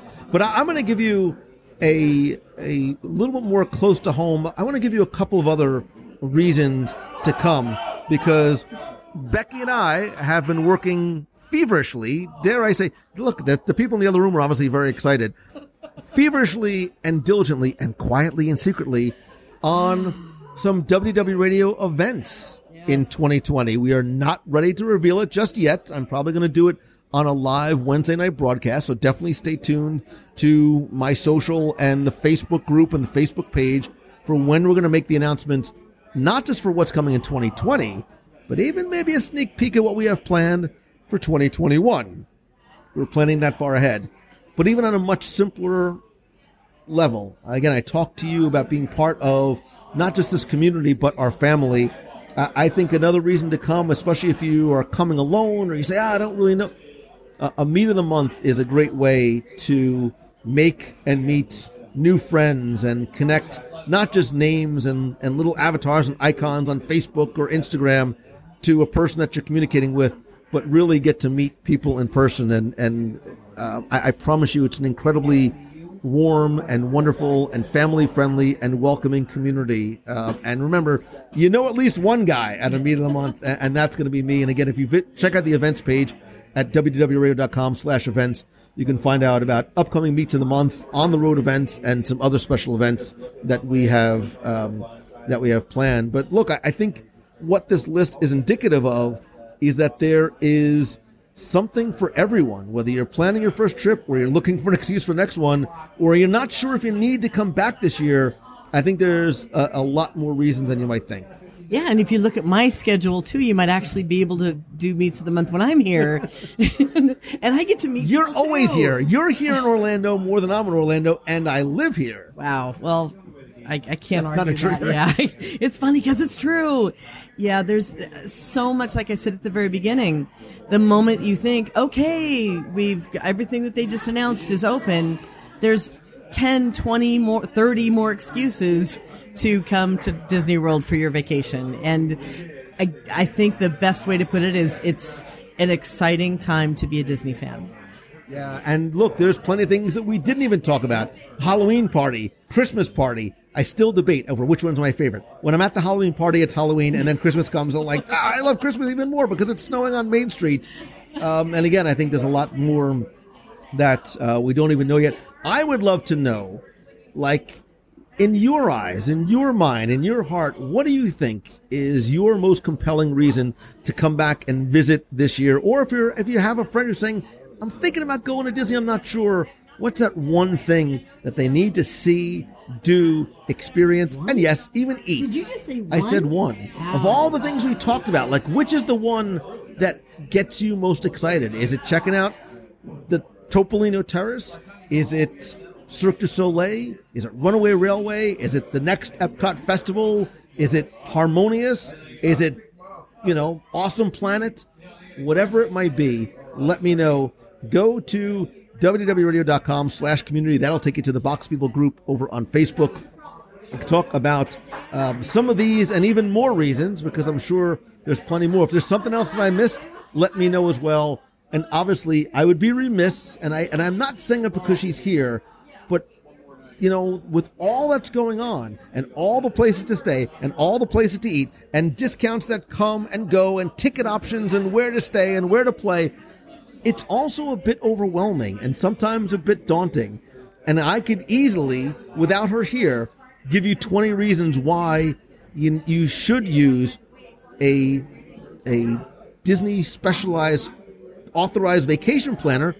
I obviously recommend Mouse Fan Travel because for 13 years, it's been who I use, right? And Becky wouldn't be here if I didn't use you, but if I didn't trust you, not just for for my family's vacation, and more importantly, to trust the vacations of my friends, who is you, the listener.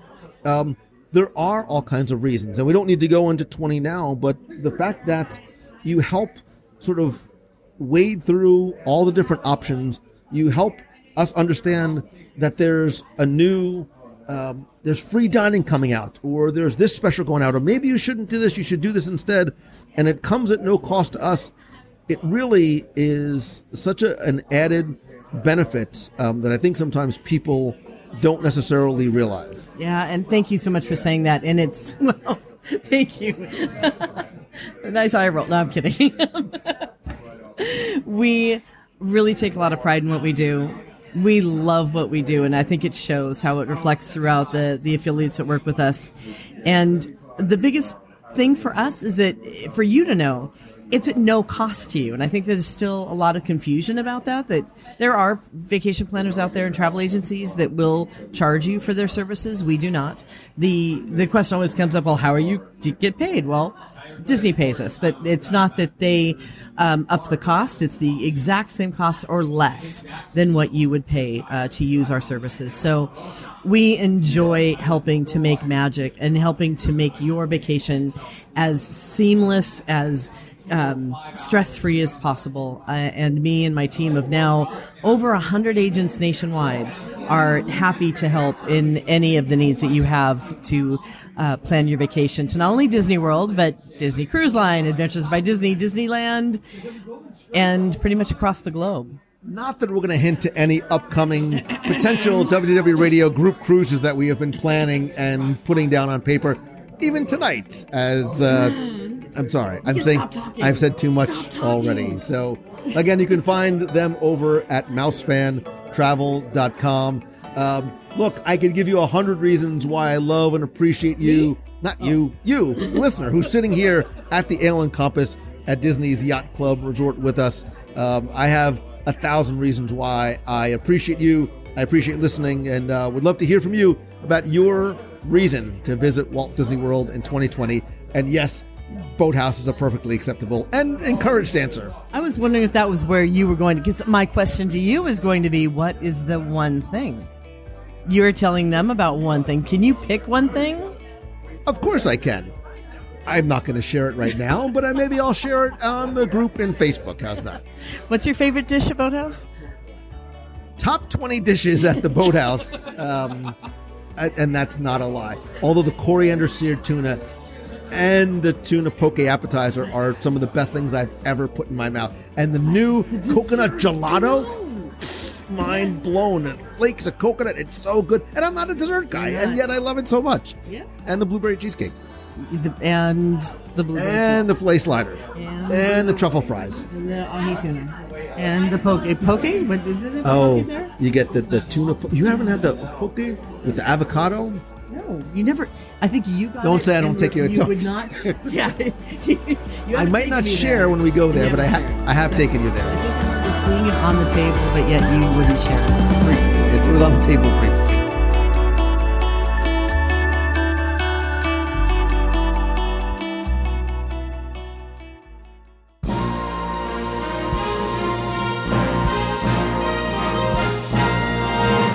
Time for our Walt Disney World Trivia Question of the Week, where I invite you to test your knowledge of Walt Disney World's history, or just see how well you pay attention to the details, sometimes what you see, hear, eat, maybe even identify or where in Walt Disney World you may have heard this sound clip.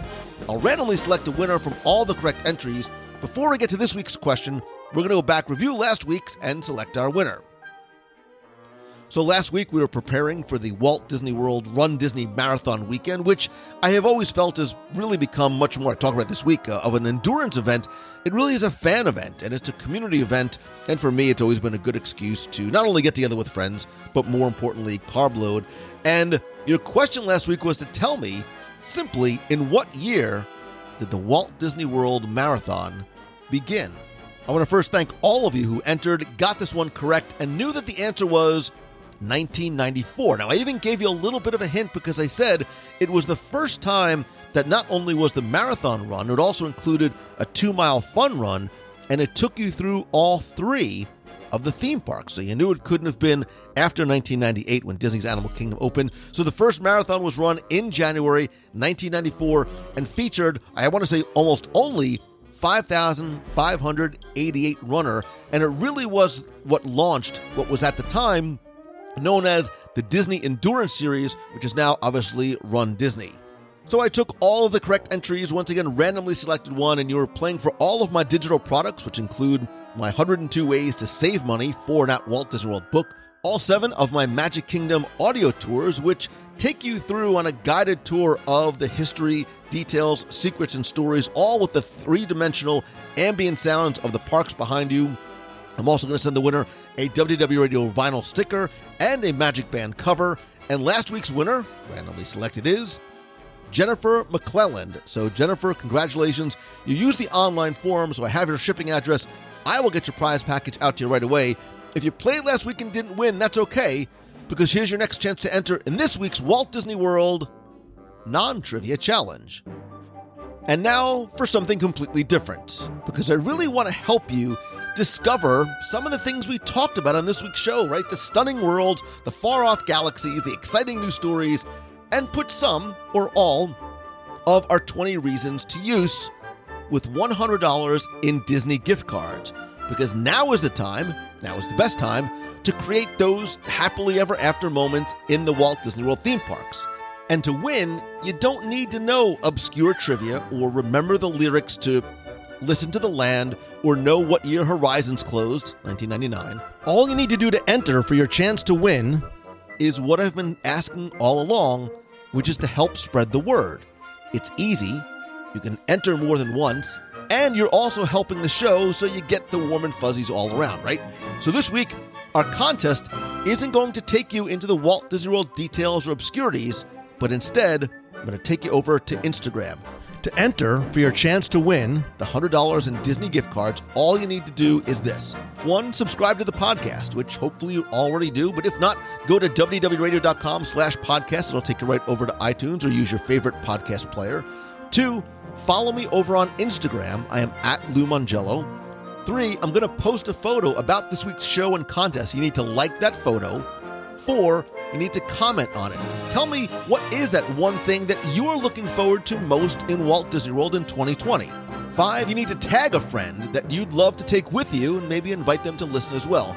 You need to do all 4. You need to follow, like, comment, and tag. And for an extra entry, you can and should share the post in your Instagram story. Now, you can enter more than once, but you have to tag a different friend in each comment. No celebrity or fake account, etc. The contest is going to run until Sunday, January 19th at 11:59 p.m. I will randomly select one winner from all the entries on Instagram. I'll announce it on the show and on Instagram as well. And if you're not on Instagram, now is either a great time to sign up and follow, or don't worry, because of course I'll be back next week with another contest and maybe even the same prize. So good luck and have fun.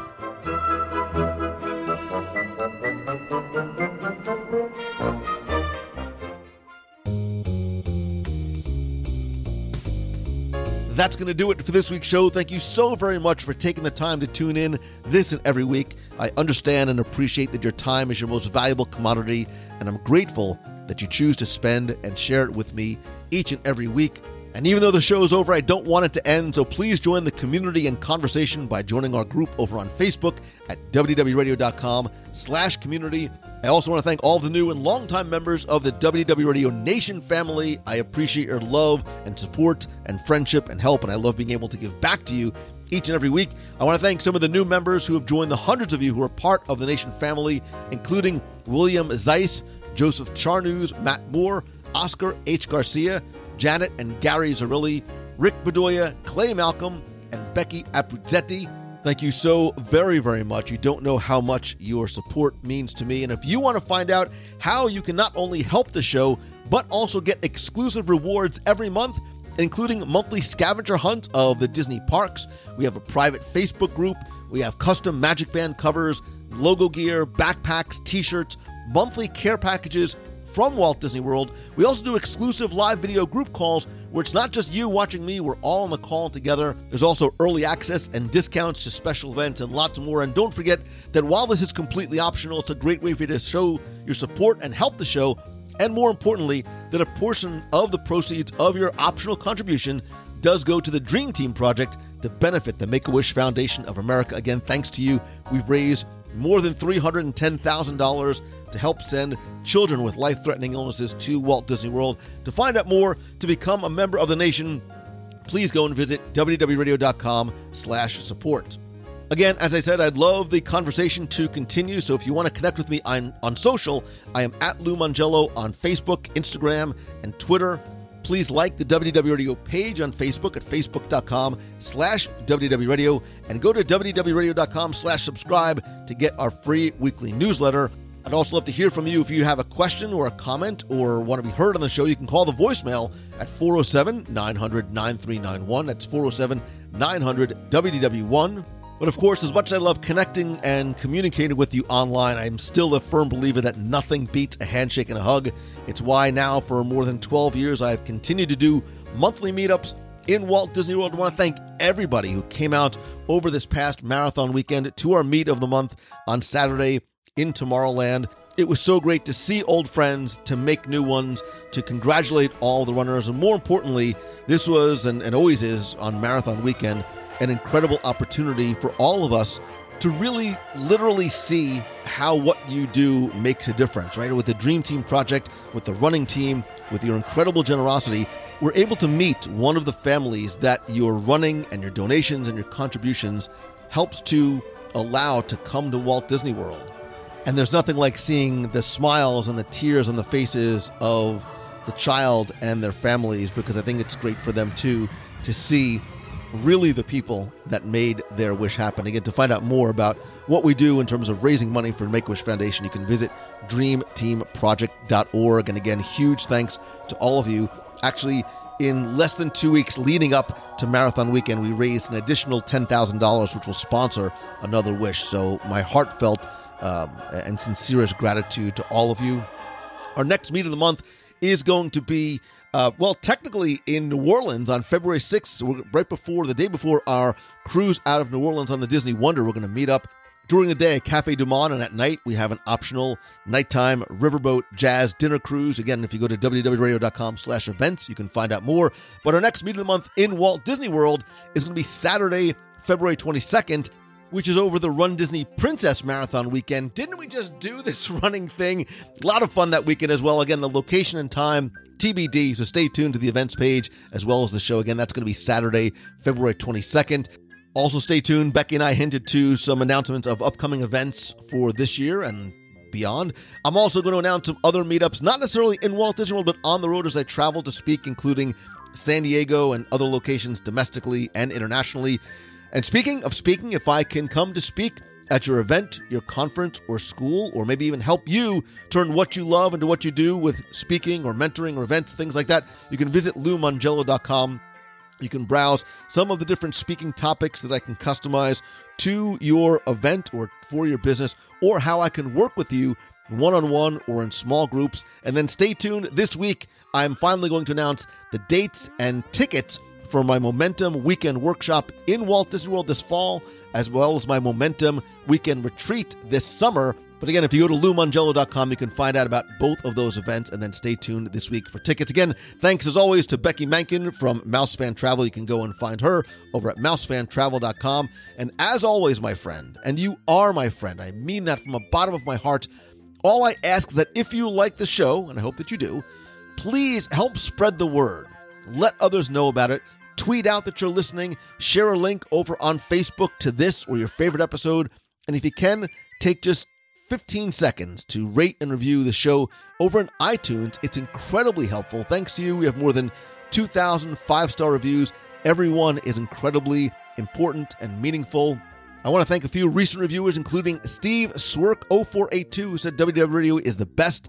If you're seeking out the best Disney podcast, look no further.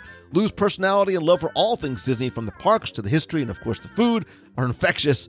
He helps to bring that special magic from Disney every week. I've recently started listening and couldn't be happier. Lou also hosts many others that add their own special touch to this amazing show. I agree, there's no way I could do this by myself. It's all here waiting for you at WDW Radio. Outlanda from Australia, I think that's amazing, says, great work. Being in Australia and loving trips to Disneyland, this show is an awesome and informative podcast. So much resonated with me on discussions for Walt Disney World and Star Wars. Great job, Lou and team. Wayne0770 says, very enjoyable. I enjoy listening to Lou between my Disney World visits. The last was in 2017. The next is in 2021. He keeps me entertained and informed about my next visit. Keep up the good work. You should write an autobiography. And Akua, ECCUA, says it's the best Disney podcast out there. Lou brings a fun, full-range look at everything Disney, from the parks, cruises, and adventures to the films and history. His podcast keeps the magic alive and is a great way to get your Disney fix every week. Akua, Wayne, Outlanda, and Steve, thank you so very much again.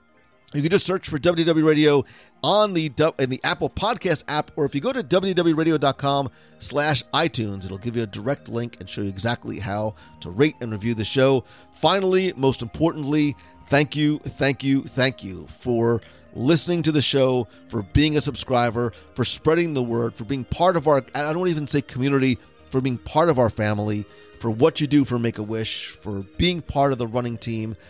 Everything means so much to me, and I want you to know that I'm aware of it always. And I wish there was other ways I could say thank you, but I want you to know how truly, truly grateful I am for you.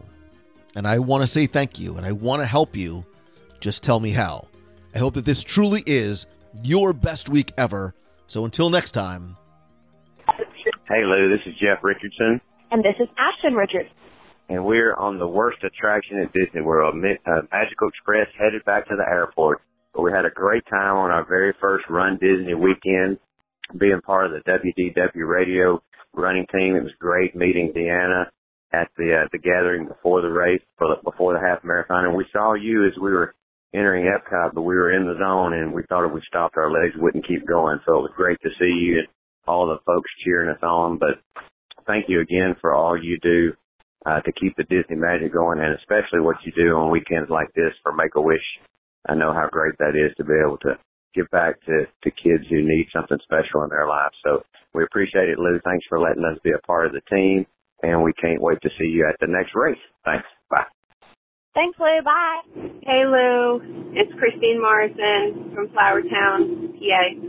I'm listening to the latest podcast about all the Star Wars stuff, and two things came to mind, 2 points that I want to make with you guys that really nail home what you're saying. My 12-year-old, Chase, not really a Star Wars fan, much at all. And you probably saw on Facebook he got a BB-8 onesie for Christmas.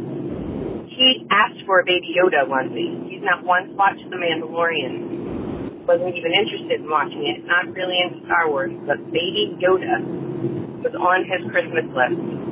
And then last night, he went to the movies with his friends, and they saw The Rise of Skywalker.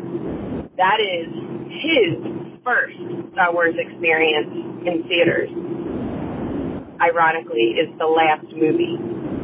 So I'm curious to see where his interests go from here, if he's want to go back and watch everything, or but it really is a testament to what they've done with Star Wars and how it has captured the interest of even people who aren't really into Star Wars, but pulling everybody together, just like you guys are saying, and those are two examples just from my one child of his experiences of starting to be interested in Star Wars. So I'm curious to see where it's going to go from here. I love it. My interest has been rekindled with The Mandalorian. I've bonded with my older son on The Mandalorian. Every Friday night we're like, all right, come on, let's go, sit down, Mandalorian time. And I'm a little bummed that it's over. I can't wait for the next season. So have a great day, everybody. Make someone smile. Tonight's box night. Woo-woo! Take care. Bye-bye. Hello, Lou Mangello. It's Darlene Nagy from formerly West Seneca, New York, and I'm calling in to say thank you. Love everybody on the WDW radio running team. Everybody finished their 5K, 10K, half, and full, and some did a dopey. So everybody, congratulations on the runs or the walks. You guys did an amazing job. So glad I was part of it this year. It was so much fun. Next up is the cruise out of New Orleans for many of the WDW radio box family and some of the runners. So you guys all have a fantastic time. I am so sorry I will not be able to probably make it up there for the pre-cruise. But I am thinking of you and can't wait to see all the pictures from that cruise and hear the recap from Boo and Becky and whoever else. I can't wait to see everybody again. Have a magical day. Love and hugs and stay positive. We're in 2020. Make your dreams come true.